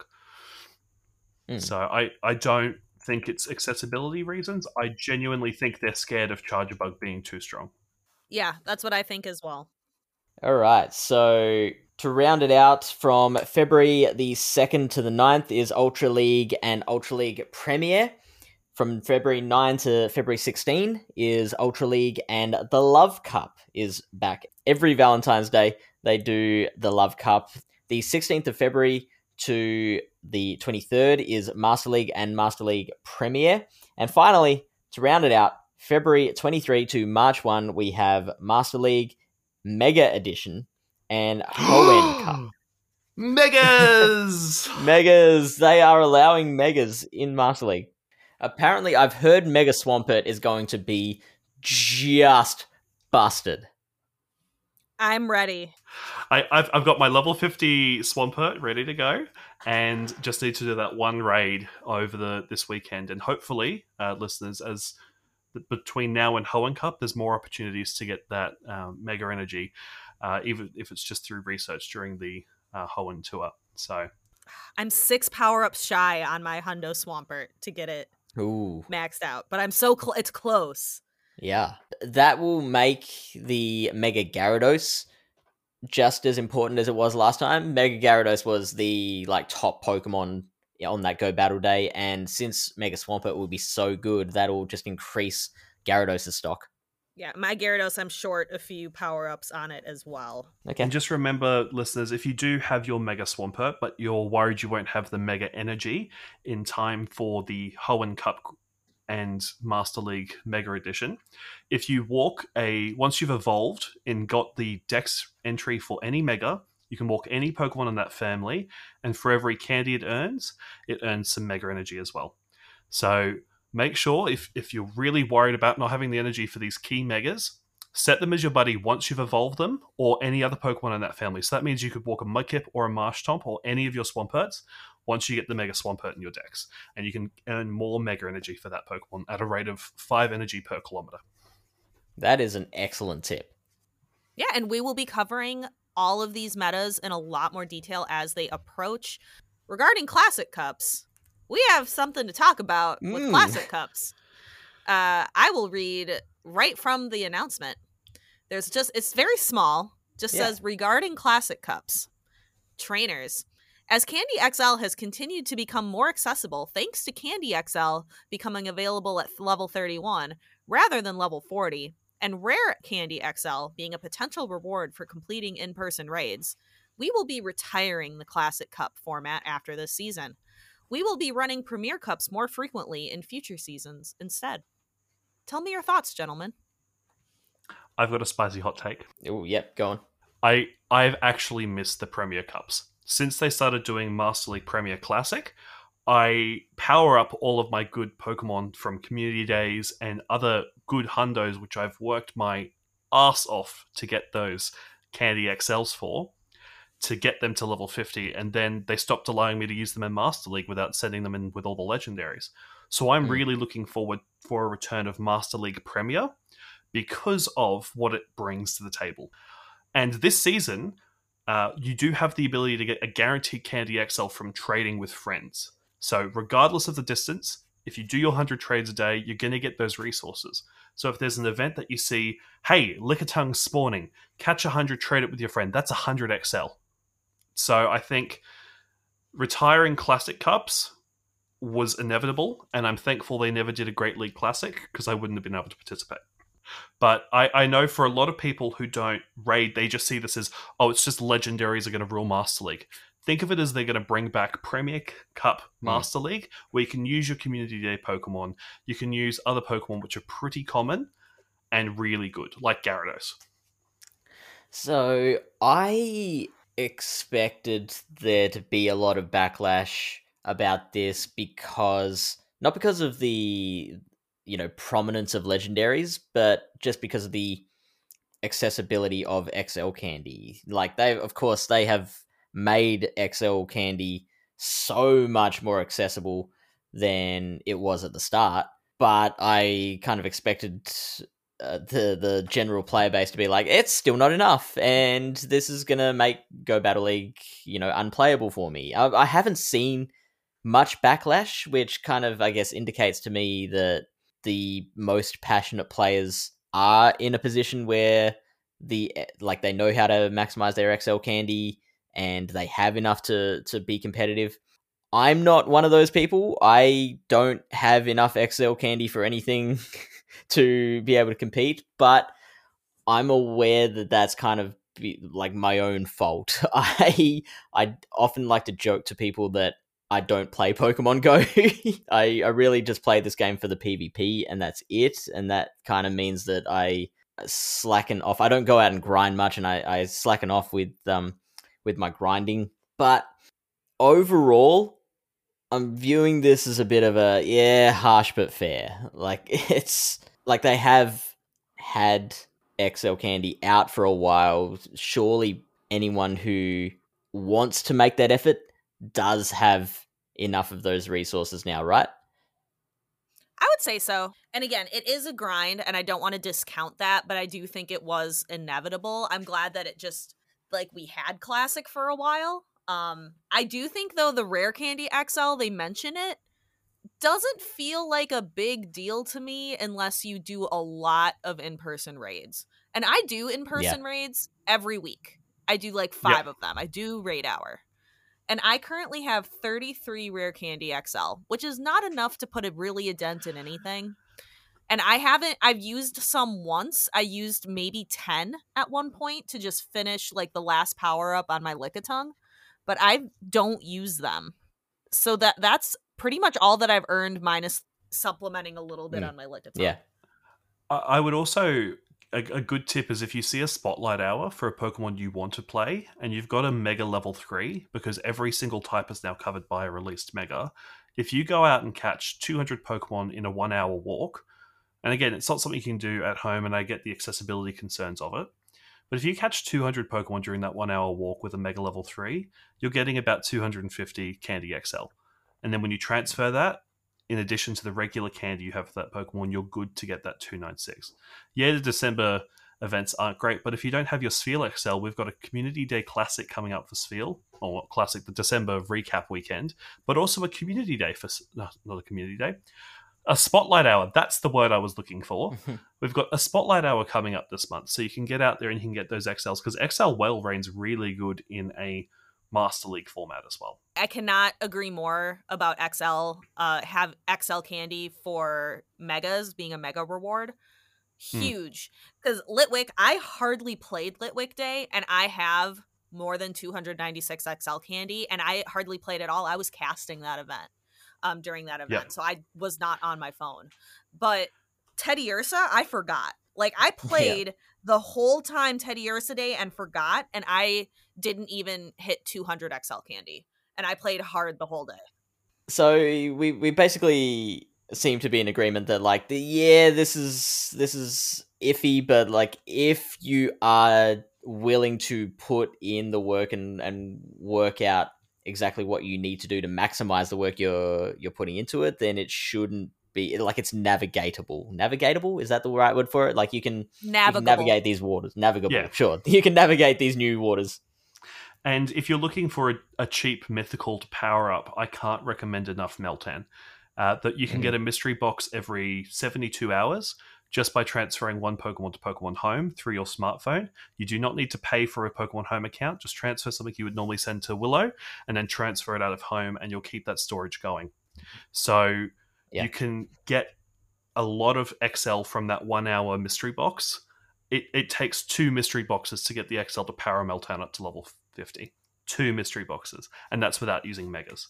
So it's a really easy to power up legendary type mythical Pokemon, especially if you're looking for something that you just need that one extra piece for your Master League team but don't have as much time to go out and grind, because that's something you can do from home.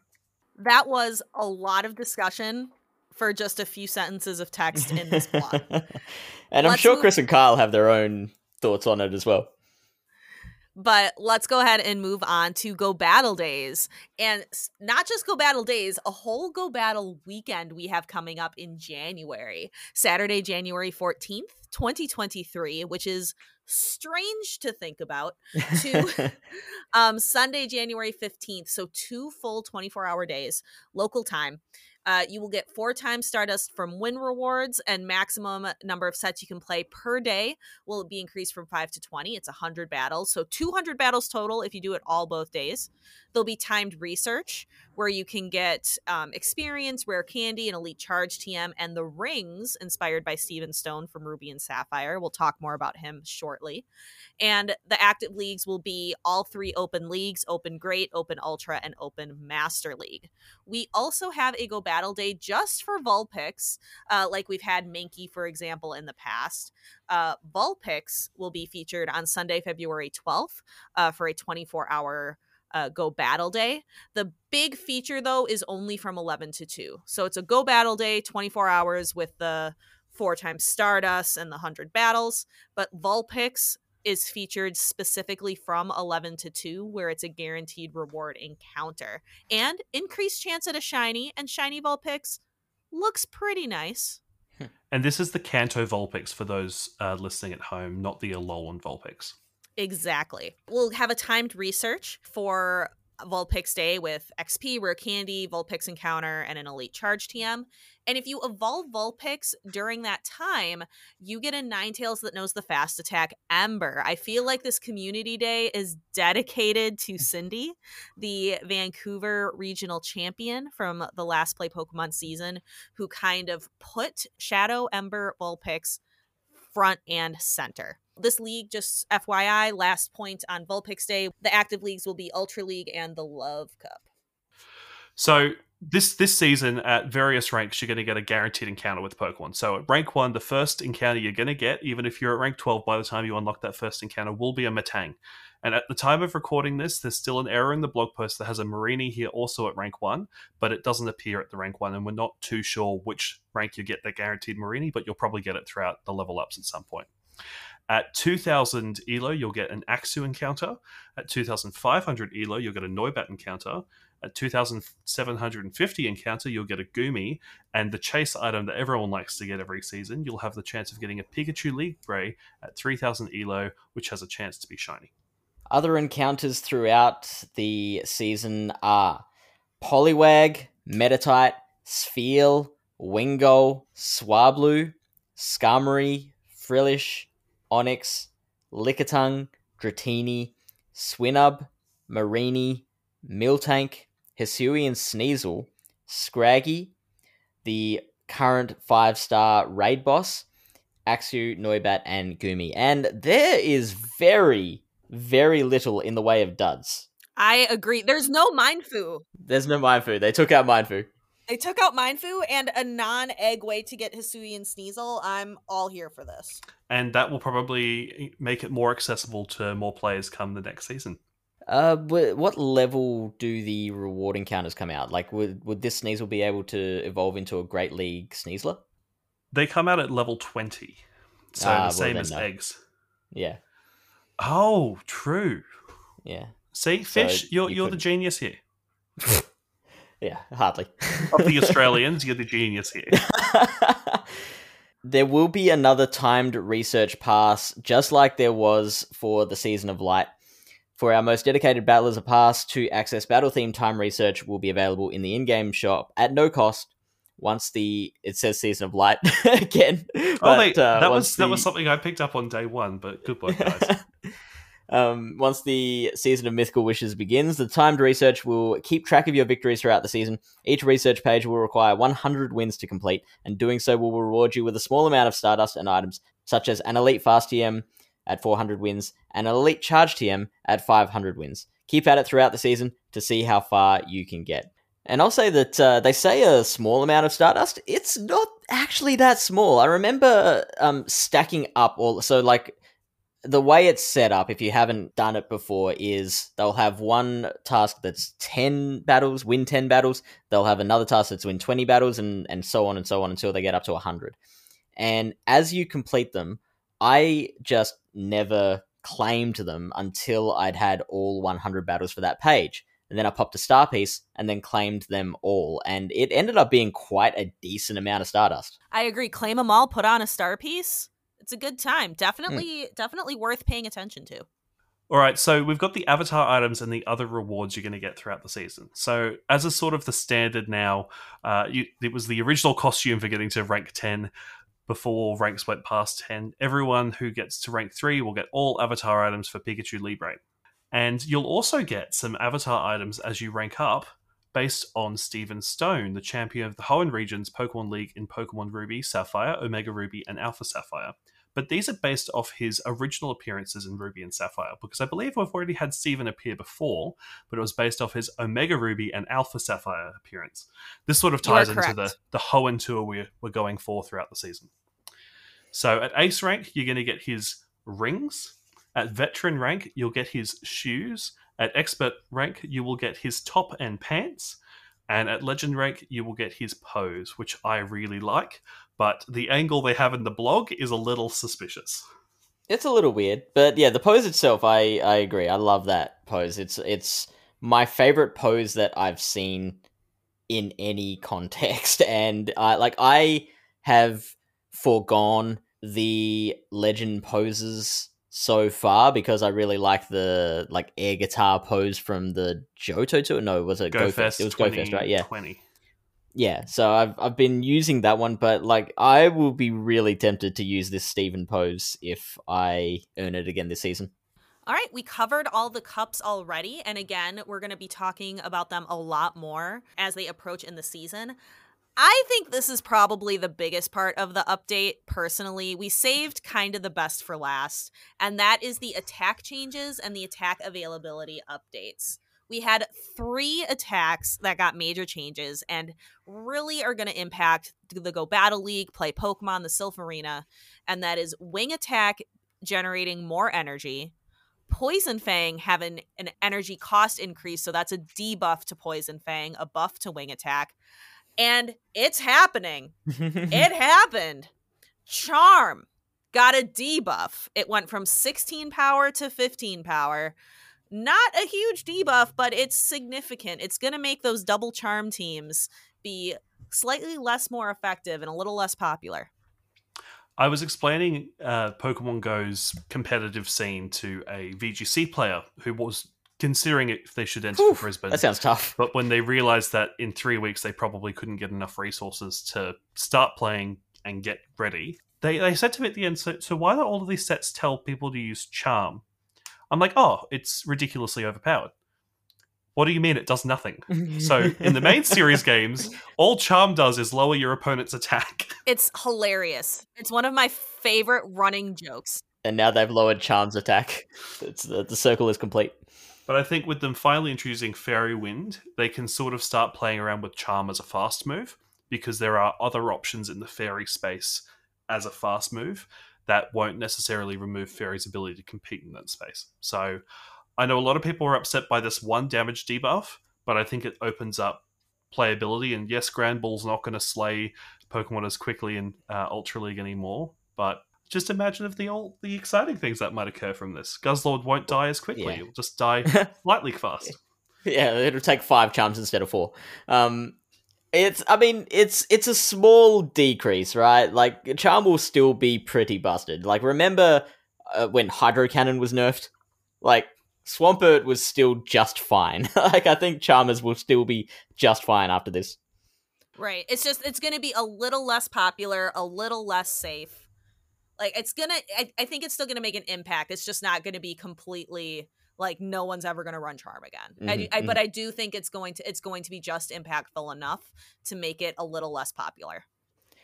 Especially since the Poison Fang nerf as well. So that makes Nidoqueen and Golbat slightly less viable as well. It now takes 6 wing attacks we'll get to wing attack, but for Nidoqueen, it takes 6 poison jabs to get to a Poison Fang instead of 5, which that can make a reasonable difference. Especially against the Azumarill. Exactly, yes. But the wing attack, though, that has set the world of GBL alight right now, because just a 1 point increase. It used to generate 7 energy. It now generates 8 energy, and that has caused waves. Particularly, there's 2 Pokemon that absolutely shot up to the top of the meta, and they are Pelipper and Noctowl. Well, Pelipper had some fun use when Weatherball got its original buff, so I'm happy to see that the Pelipper I built back then is back and viable again, so that's exciting. It is. Noctowl, actually, if you, like, this has been all over, like, the Discords that I've been a part of, like, if you get the right IV spread, like, Noctowl has win conditions against Galarian Stunfisk and Azumarill. I'm just sitting here looking at all my Pidgeots. Yeah, Pidgeot. So Pidgeot has wing attack, but it is an elite TM move. So, which is so's Gust. So that's a tricky one. So you could potentially swap a Gust for a wing attack on Pidgeot, but not only would it require an elite TM, but you also couldn't get Gust back if you wanted it. However, I will say that as a elite fast TM, I have about 20 in my bag, and I think a lot of battlers probably have about 10 elite fast TMs in their bag. So you could probably kit out a wing attack Pidgeot and have a Gust Pidgeot without crying too much. I'm gonna make a wing attack Pidgeot right now. Oh wow! I have the rank. Live on air. 3. Yep, I'm doing it right now. Nice. I think with all of the buffs to the wing attack, I think we're definitely going to see more people rocking the Stunfisks, the Registeel, the Bastiodons. Hopefully less Trevenants, but I just think all of those things that naturally resist the flying type attacks are probably going to come to the forefront again. Mm-hmm. I've had a lucky wing attack Pidgeot sitting in my bag for years that I traded off a friend. And so I might just build that for Ultra League. I have a Hundo. It has Gust, but I have a level 50 Best Buddy Hundo Pidgeot. Wow. Me too. It's one of the ones I use for Megas. It's really good for, like, the Mega stuff we were talking about earlier. But yeah, level 50 Best Buddy. His name is Grabba. I went with Faulkner after the flying type gym leader in Johto, but Grabba's a great one as well. Mine's like 3, 6, 6, 8, 15, 15, 13. No love. Putting in the team's nicknames on the website for Brisbane this weekend, I'm like, oh, nicknames, because one of them I didn't have a nickname for. So I'm like, what do I call you? So it's just called Pallet Town PvP. So nice. Got to do the plug. So there's been a little bit more than that. More than just specific moves getting buffed. There are, of course, Pokemon that now have extra moves in their arsenal. They are Litleo and Pyro getting Incinerate. And Litleo, you can excel up to level 50 or Best Buddy at 51 for Great League. And like, not really a joke. Like, it's got play in Great League, especially a lot of limited formats. Sudowoodo is learning Meteor Beam now. So is Aggron, Tyrantrum, and Aurorus. Do we have thoughts? Okay. Sudowoodo XL Ultra League looking kinda good. Sudowoodo does get counter, and counter Meteor Beam is a very scary and interesting looking move combination. Sadly, with Aggron looking at a future format with the Mega Cup, because Mega Aggron's recently been released, Mega Aggron is pure steel. Only regular Aggron is rock and steel. So this move doesn't help it as a Mega, but I don't see it doing anything in the Master League either. Potentially in some limited metas, but they're going to have to do some really strange limited metas for this to be a really viable option in my eyes. I think the Sudowoodo one is interesting because it's already got Rock Slide, so it's kind of this weird no man's land where it's like more energy than Rock Slide, but like you wouldn't want to run, say, Rock Slide Meteor Beam because they're the same type. You kind of want Earthquake there. PvPoke is telling people to run Rock Slide Meteor Beam as its moveset. Interesting. But you do have access to Earthquake, Stone Edge, or Rock Tomb. And if it's purified, you have access to Return. So there are some interesting move options there. But PvPoke is suggesting Meteor Beam and Rock Slide, so you have that general attacker and then the nuke, which people might not shield. Aurorus. Like, that has shaken up the Sylph Arena metas. It is now on the A restricted list for the Great League. It is on the A restricted list for the Ultra League now. And it is banned in the Vanguard field. So Aurorus definitely got a little bit of love from this. And yes, it's multiple times weak to fighting, but as someone who always picked Aurorus as his fossil of choice in the Kalos region, this brings me so much joy. I love my beautiful Barney dinosaur, long neck, whatever dinosaur fantasy you have for this ice beautiful rock. I think it makes it the second best rock to use in regular Great League according to PvPoke, behind XL Bastiodon. Wow. Yeah, that's a good get. And if you're looking for some spice move coverage, it also gets access to Hyper Beam and Thunderbolt. Next up, we have the move Poltergeist, which has been given to Dusclops, Golurk, and Gourgeist. So, really interesting. Dusclops formerly relied on Return as its nuke move. Now it's got a move that is similar energy, but is same type attack. So, I mean, I feel like Poltergeist is the move there instead of Return now on Dusclops. Golurk is glassy, so it might not get to the Poltergeist very often, but when it does, it will hit hard. And Gourgeist having Poltergeist, I think, gives it does nothing. A little bit of... It has Shadow Ball. Choose Shadow Ball over Gourgeist from a PvP standpoint. And if you are picking your Gourgeists, PvPoke recommends the supers over the large, and don't use the small. This, I think, is, for me, the most interesting one. High Horsepower has been given to Galarian Rapidash and Piloswine and Mamoswine. Why is Galarian Rapidash getting so much love from Go Battle updates? Like, I feel like it's been in here a couple times over a couple seasons, and it just keeps getting a little bit better because it got Fairy Wind. Yeah, you've got Body Slam as charge moves. You've got Psychic as a charge move with Stab. You've got Mega Horn. You've got High Horsepower now and Play Rough. So for limited metas, it's gonna be a really interesting pick, but we haven't had another event with Galarian Rapidash being available in the wild for some time now. I believe it was the Hooper Limited Research Day back at the start of the season of Mischief last year, where Ponyta would spawn in the wild.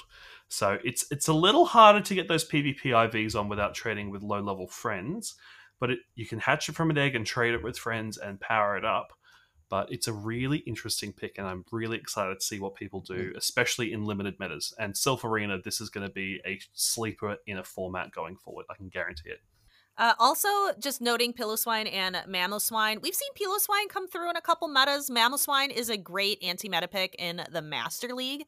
It already had access to Bulldoze, but most ground moves are better than Bulldoze. So I can only imagine that high horsepower is an improvement over Bulldoze.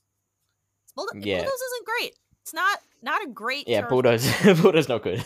And for raids, it's a huge benefit as well for Mamoswine if you're actually actively going to work towards getting certain Pokemon coming up for use in Ultra League. In particular, I want to say Terrakion.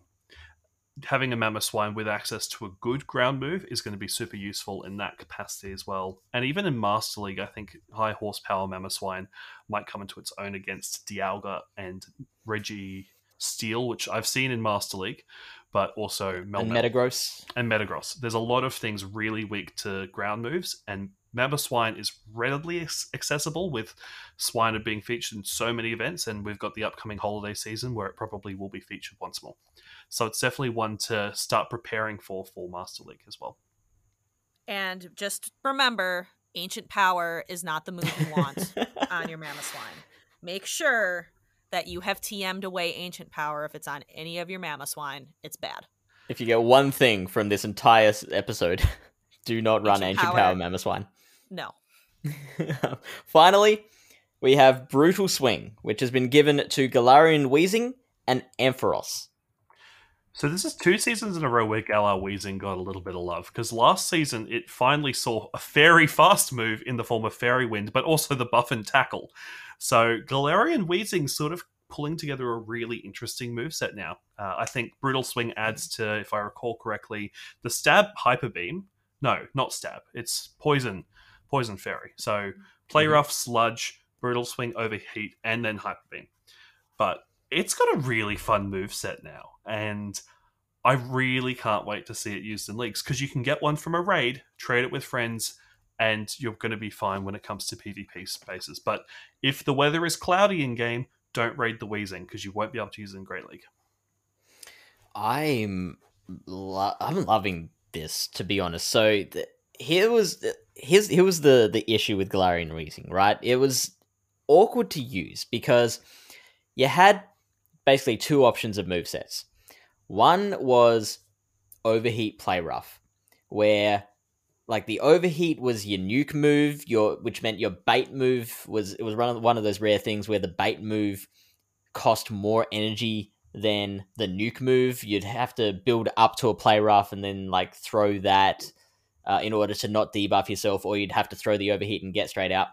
Or you could run Sludge with either Overheat or Play Rough. And Sludge is a very low damage move. It's got exactly the same energy as Brutal Swing at 40 energy, but it was just so weak. And so I haven't looked it up, but I would bet that even though it doesn't benefit from same type attack bonus, Brutal Swing would probably do more to an opponent than Sludge would, which makes it so much more comfortable to use. Like now you've got a bait move that can still do some damage in its own right, in the right circumstances.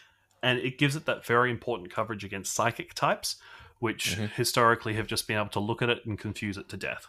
So I'm happy that Weezing can finally fight back against the Hypnos of the world. So it's quite exciting of a development.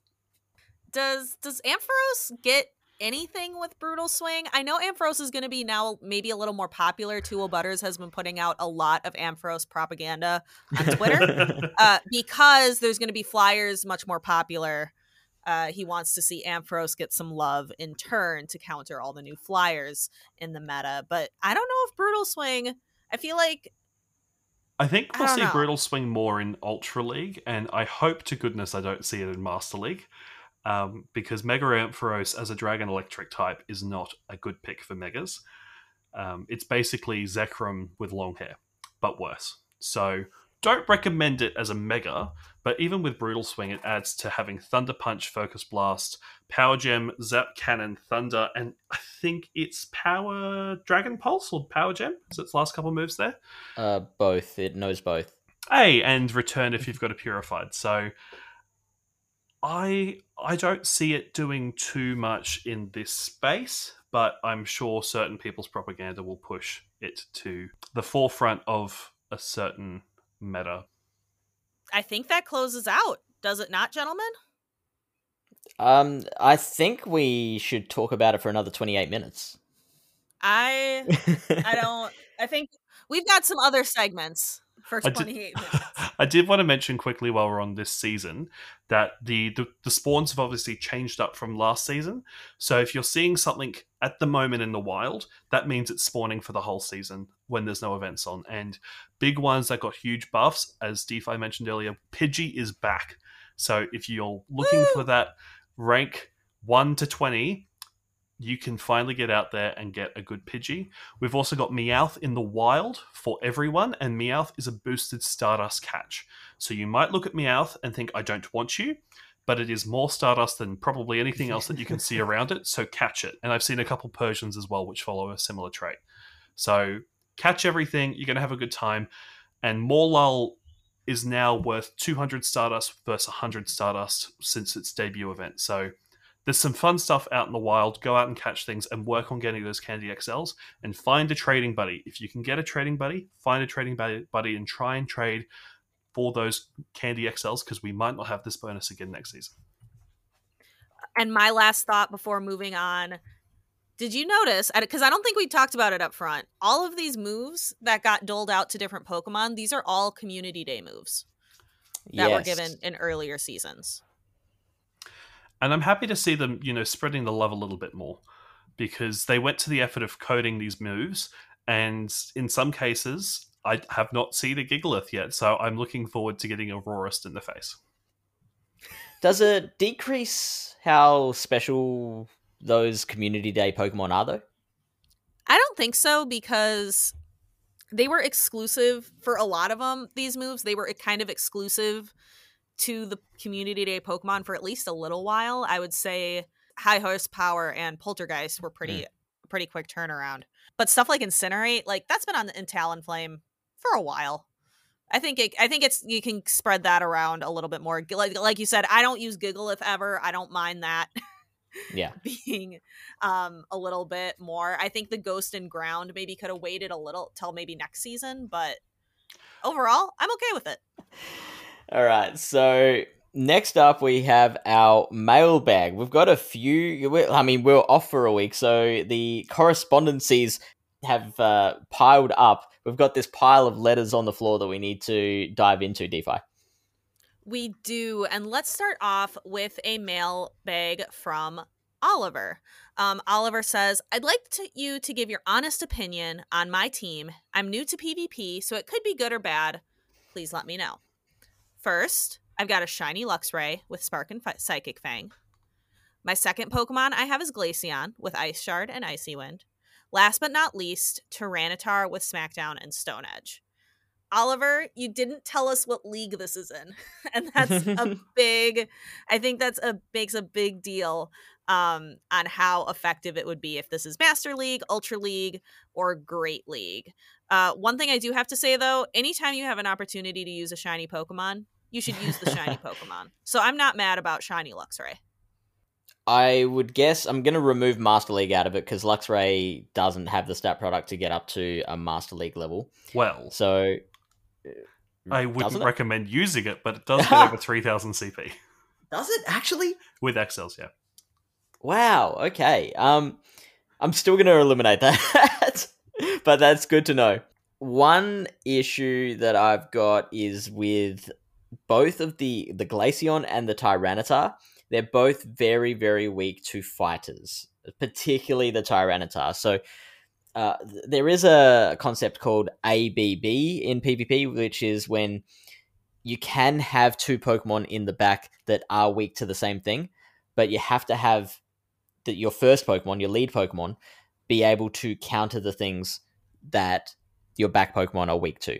So if you want to run Glaceon and Tyranitar, maybe something like a flying Pokemon might be better in the lead, or a ghost type, something like that might make that a little bit better.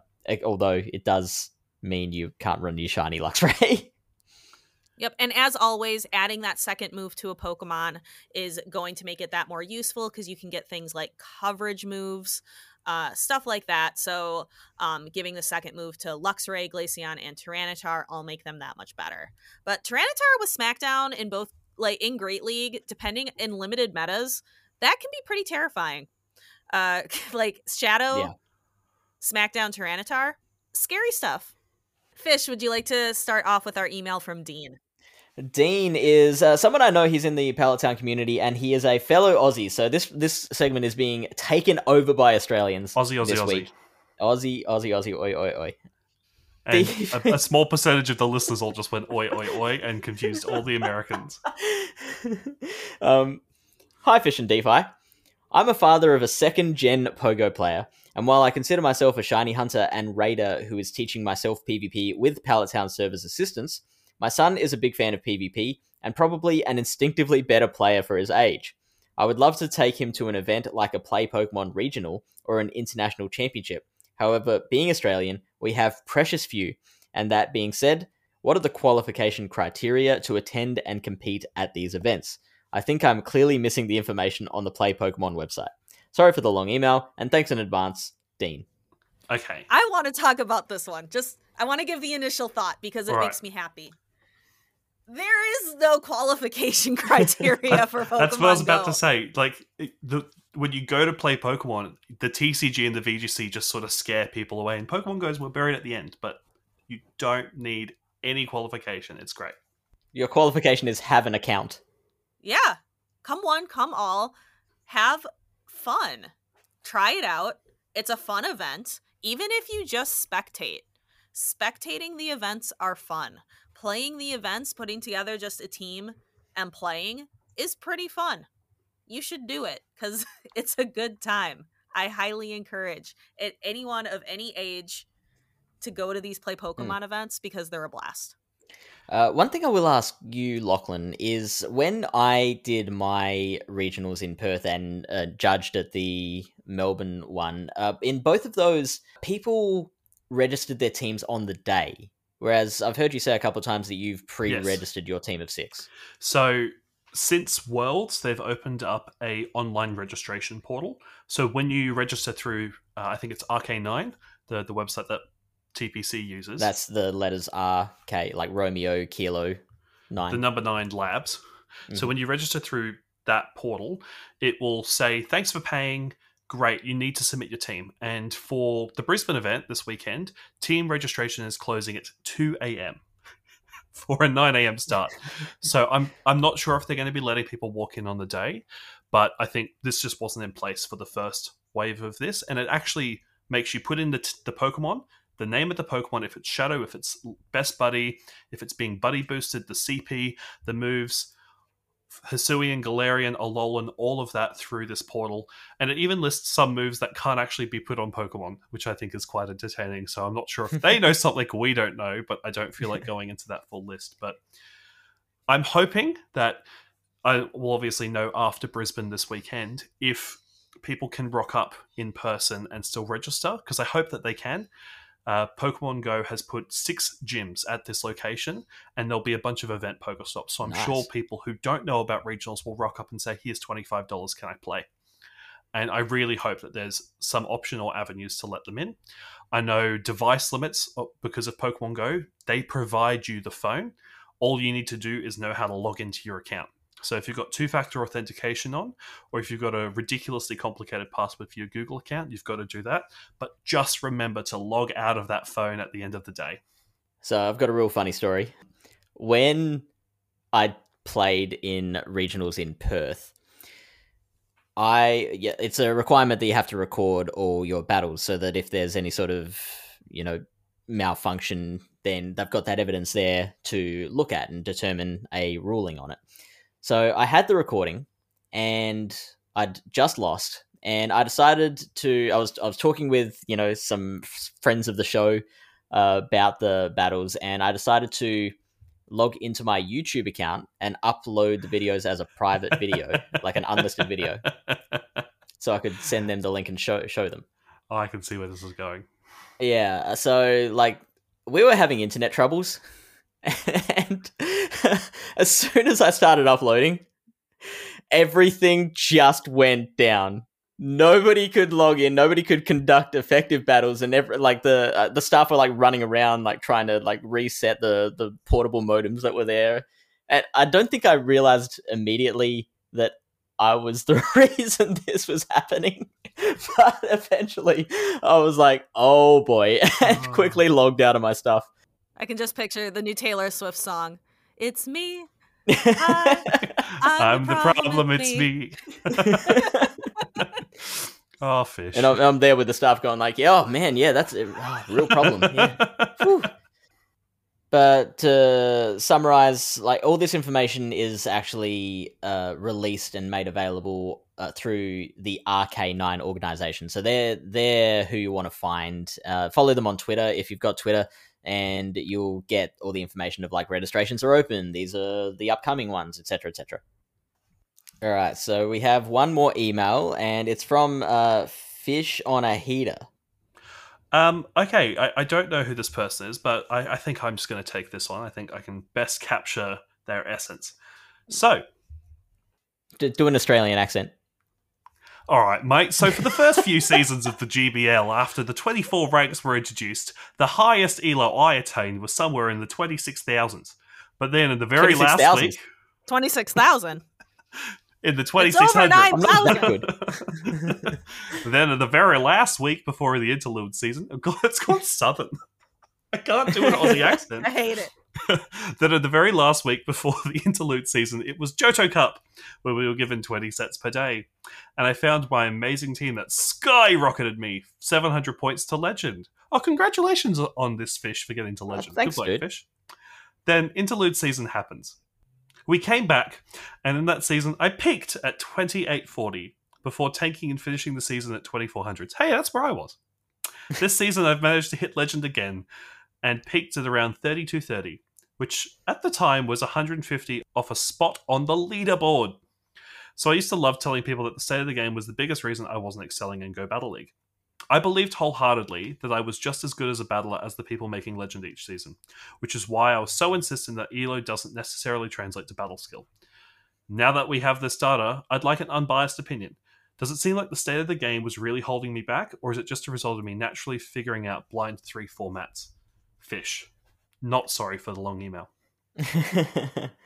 Yeah, so it's basically just like, we've talked before about that whole concept of fast move denial and how being in Australia, I was affected quite greatly by people's ability to fast move deny, whereas I didn't have that ability.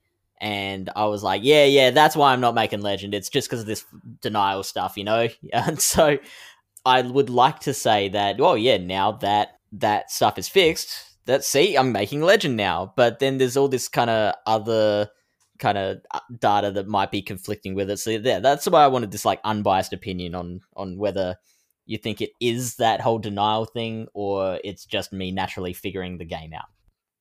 I think it's both. I think both play a part of it. I think a lot of regions, when the quote unquote game was fixed and fast move denial was fixed, I think a lot of regions with typically poor internet or that tend to have a lot of internet issues, we saw more trainers from those regions do really, really well. I think India is a good example where we're seeing more trainers from India where cell service there in a lot of areas isn't great. Internet access, not great, but now that it's fixed, I think we're seeing a little bit of that. So I do think that's making an impact, but also that's several seasons ago. You've gotten better as a battler. So, Fish, I think what has also happened as a avid follower of your abilities of the PvP scene in the Pallet Town space, I noticed that your phone got upgraded throughout that time as well. And I know from a fact, as someone who upgraded their phone from an iPhone X to an iPhone 12 this year, I know it's not the latest iPhone, but got it new at a really good price. And just the performance improvement I got from doing Team Go Rocket grunts was measurable. And that battle system does carry over. So I think phone quality, while it shouldn't be a factor, is potentially also helping you. You are able to catch it. But yes, the fast sync denial is definitely a fix that's gone in your favor. And I think, you've got the skills, you've got the knowledge, and there are so many people in the community discords that I'm in who turn to you for advice because they know DeFi has 7 million things going on at a given minute that, whereas Fish isn't doing anything. Fish is just always omnipresent, always available when you need him. So the fact that you will go out of your way to help everyone understand the game like you do, you have the core skills. You don't necessarily have rank ones of everything. You don't have the time to play the game 24 hours a day. But what you do have is the knowledge of type matchups, moves. Like how many moves for a charge move is something I will never learn, because for me, that's not fun. What's fun is tapping and staring your opponent dead in the eyes while you're doing it. And I really want to close out this with saying another thing that probably helped you quite a bit is the Pallet Town server just existing and you being a leader in that server. The best way to learn something better or cement it and cement your skills is by teaching it.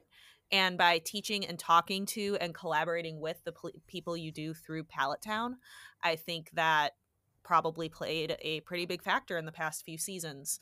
Thank you both. I promise I didn't post the question just as an excuse to get my back pat, but I really appreciate the kind words, because it's something that I love doing and am passionate about and always would like to get better at. Thank you both. I'm also now expecting you to win Perth, Fish. Done. And Melbourne and Sydney. And I'll remember to thank Lachlan when it happens. As you're holding up the trophy, silly Dunsparce. Oh, you've also got to use a Dunsparce on your team for Sydney. You don't have to pick it, but it's going to be in your 6. But this has been really fun, guys. I've had a lot of fun talking about PvP with you. I miss it. This has been great. And I miss both of you. It's been forever. It really has. I've never met Fish in person. Neither have I. It's been forever since I've seen you. We've come close. We've flown past each other. Yes, as I was flying home from Australia, Fish was flying out of my city. And for listeners, DeFi and I met at the Seattle Go Fest this year at the Lured Up pub crawl. Very briefly, we hugged, and we also hugged another friend of Pallet Town, at least, Team Magma Tyler, and then hugged him again, and then hugged him again, and then I think DeFi left while we were doing the 17th hug. So I liked my Lachlan-sized hug. It was a good hug. All right. Well, gentlemen, our record time is now 100 minutes. We have spent 100 minutes together, and we should get into our shameless plugs. So do you want to plug the Wayspotters podcast? So if you want to hear more of me, definitely tune into the Wayspotters podcast. We are a weekly show, and we have been weekly since inception. I haven't been there every week, but I'm sure listeners of PvP Corner can relate. Jamal is an excellent co-host, and I had the privilege of meeting him in person in Seattle as well. And I couldn't imagine spending about close to 4 hours a week, some weeks, with Jamal over the microphone. He's a truly, truly powerful gentleman. And that's all part of the Pokemon Professor Network, which is, if you're a podcast aficionado, part of Lured Up. And we don't just talk about Wayfarer, we talk about all things Niantic, whether that's what they're doing in the corporate space, what other projects they're working on, and what else is going on behind the scenes.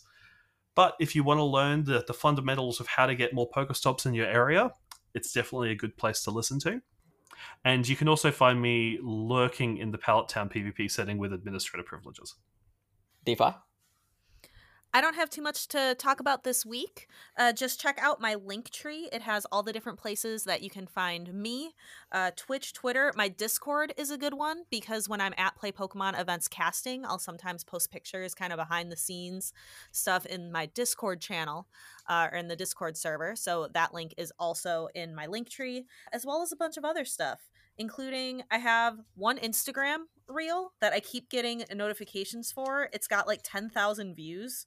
And it was just a Zorua, demasking. That's all it was. And it's got over 1,100 likes. But what was getting demasked into Zorua? It was my best buddy Sableye, because out there, it was that event. Yeah, so it was that first event. Most of my Instagram reels, 100 views, 400 views. This one, 14,000 views. Wow. And just like it got somewhere. Like I did something right and the algorithm this is the only time I'll ever talk about an algorithm and mean it, because Instagram certainly has an algorithm. So that's my funny story. I'm just like, why do I keep getting notifications for this one reel I posted a long time ago? And for us, we've been off for 2 weeks, and that's been such poor timing for this part of it, because I normally like to talk about the achievements of some of the members of the Pallet Town and GoCast communities in a PvP sense, and we have had a burst of them. So let me go through them. On the GoCast server, Modders19 has hit veteran for, I believe he said it was the first time, so congratulations to Modders.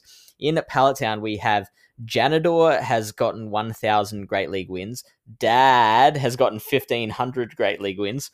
Dark Ice and Cray Flamingo have both finished their season-long research, so they got their 500 wins. Uncle Mystic got his highest elo ever at just over 2,400. We had Field Super hitting Ace. We had Getsu Fractal, Dark Vengeance, and Athena 1993 getting Vet. Timmer Rapp hit Expert. And Amish U41, Smicklebeer, Kevin 9494, Speaky Scotsman, and Jack of Hearts all hit Legends. So a huge congratulations to all of those people that we've mentioned. Well, I've got an achievement I wanted to share in the achievement sharing. One of my community members hit the end of his Go Battle League timed research. So I want to give a huge shout out to Cow in a Suit for getting to the end of the Go Battle League timed research 1 week before the end of the last season. And he has said he will not do that timed research again because it was too much. But I mean, congrats. That's amazing. Like 500 wins. That's a huge achievement. And with that, that's a segment. Lachlan, thank you so much for coming on with us. Well, thank you for letting me invade. It's been a true privilege and a true honor. We love hearing your feedback. If you have any questions or suggestions for Fish or for myself, you can direct your feedback to pvpcorner@gocastpodcast.com. You can also send us a voicemail. We have a P.O. box too. Chris talks about these at the end of the show. Be sure to check that out. In the show description, you can click on More Fish or More DeFi to take you to our other projects and ways to contact us. And with that, we'll talk to you next week.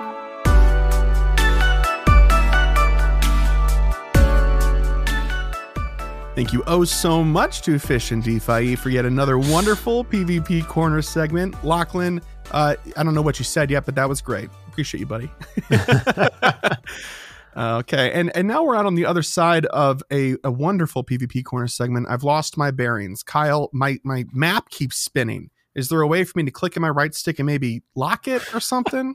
Can you help me? It's time for emails. Oh, that's right. And a couple of voicemails. So first, if you're listening to this right now and you're playing Scarlet and Violet and don't know, you can click in the right joystick and lock your map. It makes the gameplay so much more enjoyable to navigate. You have to pull up the map, though. It doesn't lock the mini map, but it locks the big one. Yes. Our first voicemail is from our good friend Kevin Red Bull. Hey, Kyle and Chris. It's Kevin Red Bull. Calling just to, leave a voicemail. I'm still at work. I just finished your podcast and figured I'd give you guys a call. I played that whole egg event. I hatched eggs all day, every day, because I am one of those terrible monsters that uses D6. And out of that whole egg event, I hatched a bunch of the 3 Pokemon. I got no perfect or shiny Gibbles, no perfect or shiny Munchlax, but I did hatch 2 perfect Cherums. Oh, I just want to wait because I'm 160 perfect and I'm over getting all these perfects that I don't care about. So I'm kind of over the egg event because all my buddies hatched shiny Munchlax and my feelings are hurt. But at least I can savor the fact that I do have a shiny, lucky, level 50 Snorlax. Oh my god. Yeah, I don't really have anything else to say. What is your top? We'll do your top 6 because the top 2 rows. What are your top 6 CP Pokemon? Not including, megas. So you just go to your Pokelist and what are those top 6? Okay. If you give me a second, I'll load my game up. I haven't been playing as much as I was because I'm just kind of taking a step back since the game is in vanilla mode, which I call it, when the spawns are just regular. So you go out and you just catch the 18 young goose that you would find in a 20-minute time frame. Oh, look. 2 Munas, and 2 Yungoos. My top 6 Pokemon are Mewtwo, Garchomp, Tyranitar, Regigigas, Shadow Mewtwo. And they range from the 4606 level 49.5 Mewtwo I have to the 4313 Shadow Mewtwo I have. I have a perfect Garchomp, I got a perfect Tyranitar, and my first Regigigas ever was a 98%. So I best buddied it and level 40'd it, and then I realized after that Regigigas is terrible for battle. So he sits at level 40 forever. I don't want to put him at the top of my list. Tragic, brother. So, sorry for the long voicemail. Hope you guys have a great week. Catch all the shinies, complete all the goals. Shiny vibes all. All right, Kevin Red Bull, I don't believe for a second that you're actually apologetic about the long voicemail. No, I'm just giving you a hard time. Okay, top 6 CP Pokemon, Kyle. What are you looking at? And also, oh boy, it's Hoot Hoot Spotlight Hour, isn't it? Yeah, it was broken in Australia. Did you see that? I did. It was Teddy Ursa, wasn't it? Very funny. Oh, very funny. Boy, very funny, but yet. All right, are we ready? I sure ready? Am. Yep. My top 6 are Garchomp, Shadow Mewtwo, Hydreigon, Kyogre, Shadow Mewtwo, and then a 3-way tie for 6 with Garchomp. 3-way tie for 6. My 6th is a Garchomp at 3947, which is its level 40 CP at 98%, and I have 398% Garchomp. And they're all like 15, 15, 14? Yep. Oh, that's hilarious. I'm looking at Shadow Mewtwo, Garchomp, regular Mewtwo, Tyranitar, and Ursaluna. Oh my god. Yeah, wow. So 4574 to 4330 is my spread. Okay. My top is 4479 with the Garchomp. Okay, not bad. Right underneath that is a I could probably power up this Mewtwo actually. Hang on. Honorable mention of my 100% Dialga, who's sitting here at 4298 that I need to get some more XL candy for, but you know, life is difficult. But thank you very much for the voicemail, Kevin. This next one is from Ripe Avocado. Hi, Chris and Kyle. I hope you can hear me. I'm walking outside and there are a lot of cars, but I'm super excited. Oh, it's Ripe Avocado, by the way. I called like 2 weeks ago. Yeah, what up? Hello. I'm super excited, and I wanted to tell you guys that I just got my first platinum medal. I've been playing since, June or July, and I finally got my first platinum medal, which just is the normal Pokemon medal. But I'm super excited about that because I hear you guys talk about all your platinum medals, so I'm so jealous. So I'll get there eventually. Anyway, shiny vibes all. Congratulations. That is exciting. No, I mean, I agree with Chris. Everyone starts somewhere. So especially with Go, if you follow around in competitive circles, you don't get discouraged by some people because some people are insanity. Yeah. I have to tell myself that all the time too. So yeah, wait, you could push a little harder. Just a little but then also that like even Ken from Lured Up has 300 million experience. Yeah, that's he could push a little less. Yeah, exactly. So for all of our golf with our friends that we used to play with before, a little less heat. Oh my little God. less heat. No, but Ripe Avocado, I got one thing to say to you. If you got a rush of endorphins and you were very happy about your platinum medal, I got some bad news for you. You are done. Stick a fork in you. You're stuck with this game. You're going to have a great time because honestly, platinum medals are kind of like the real end game. Like that's all I have left besides perfect dexing and stuff right now. Good luck with the chase for your Magikarp Rattata medals. Oh no. Yeah. Start tagging every Magikarp and Rattata you catch, Chris. Yep, and then hoping I find somebody else who is just as insane as I am and in the same part of their journey as I am. I mean, I bet you someone in our friend group that you reach out to will be like, yeah, I told him doing that already. Oh, yeah, yeah. I could probably just ask my sister, see how she's doing. She would probably look at you and be like, are you crazy? We're already like tagging things things for distance trades, man. She's like, I'm opening stuff from Australia almost exclusively. So catch stuff here. I'm like, okay. No problem. I will do that. Did you mass transfer everything from LA? No, not yet. Oh, come on. You know me better than that. It's just been sitting there full. I'm saying that is probably 200,000 plus distance that you can trade for. I 100% agree. Probably more like 1 million. Maybe. We'll see. We'll have to see. I'll do it, and then I'll report back if I remember to do so or if we have time. But thank you both very much for those voicemails. Again, if you'd like to send us a voicemail, 262-586-7717 is the line, or just email us a voice file. But we do have a few emails here. We're going to work through them really quick. Sorry, we are running a little bit later, folks. But this first one is from Braxton. And Braxton writes, Dear Kyle and Chris, I recently discovered your podcast on a road trip, and I love it so much. I am a newer player. My account starting on May 30th, 2022. I've always been very into the cards, but recently started Pokemon Go. Been super obsessed with Pokemon Go since I started, and I'm currently level 35. That's real fast. Nice Yes, it work. is. That is great progress. I had a job at a fast food place, and a lot of my funds went to cards and Pokecoins. P.S. I'm 16 years old, and I feel like a kid who stole his parents' credit card to buy Pokemon cards. Awesome. Anyways, my question is it worth burning money on remote raid passes? I don't have much of a community to play with and grind the raids, so my best way to get these raid bosses is through the remote passes. I always check your podcast to see the new raid bosses as well as watch Mystic 7 on YouTube. I also wonder if any of the 1 or 3 tier raids are even meta relevant, or if they're worth the dollar raid passes at all, especially with apps like Pokegenie and other ways of signing up for raids.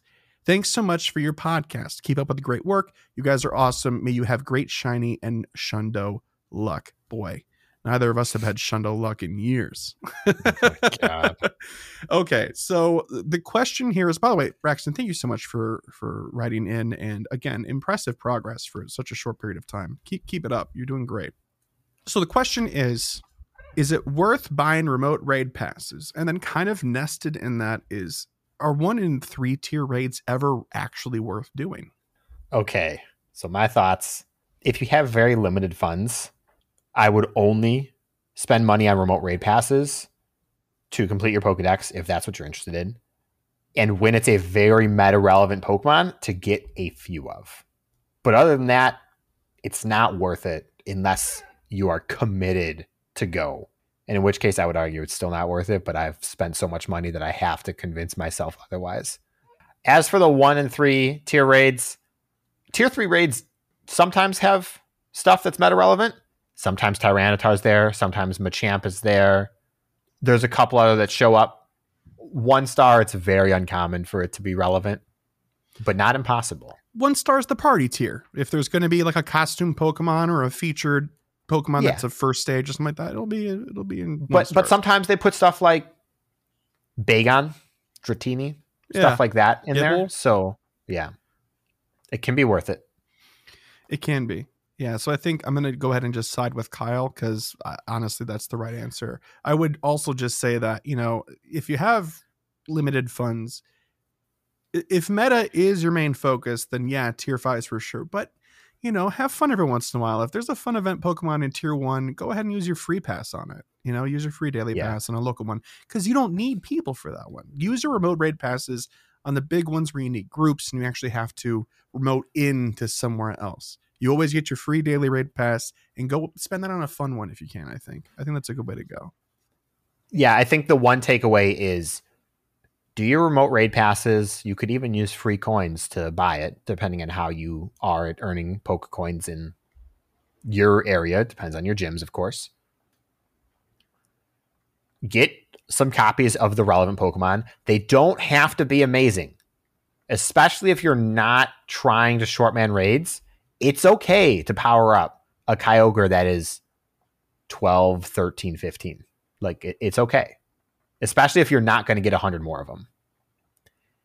And then use your free pass every day on 1 and 3 raids, as long as you can manage it, to build up rare candy.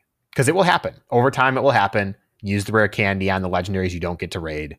And the next thing you know, you have a team of, 3 Kyogres and 3 Swamperts that are ready to take on whatever raid you want to.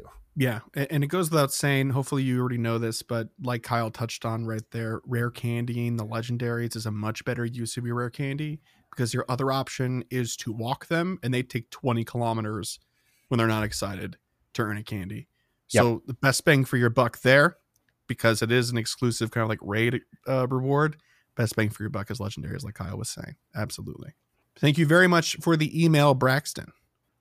Next email's from Grayson. They said, "Hey, Kyle and Chris." Yes, I typed it like that, but I haven't sent in an email in like 2 years, I think. But I'm sending in again. I was able to get 4 Shundos, which was amazing. I also keep on hearing you guys argue over Munchlax and Perry the Platypus in my head. Teal. Yes. My question is, what's one of your best memories of playing the game? Mine was either my first Shundo, which was a Mudkip, or me catching a 98% Shadow Mewtwo. Happy catching and shiny luck to all. Grayson. Hashtag Fuecoco Force. Oh, whatever. Frigatito Squad. No. Yeah. You can't even get your own name. Yeah, fair enough. I can't.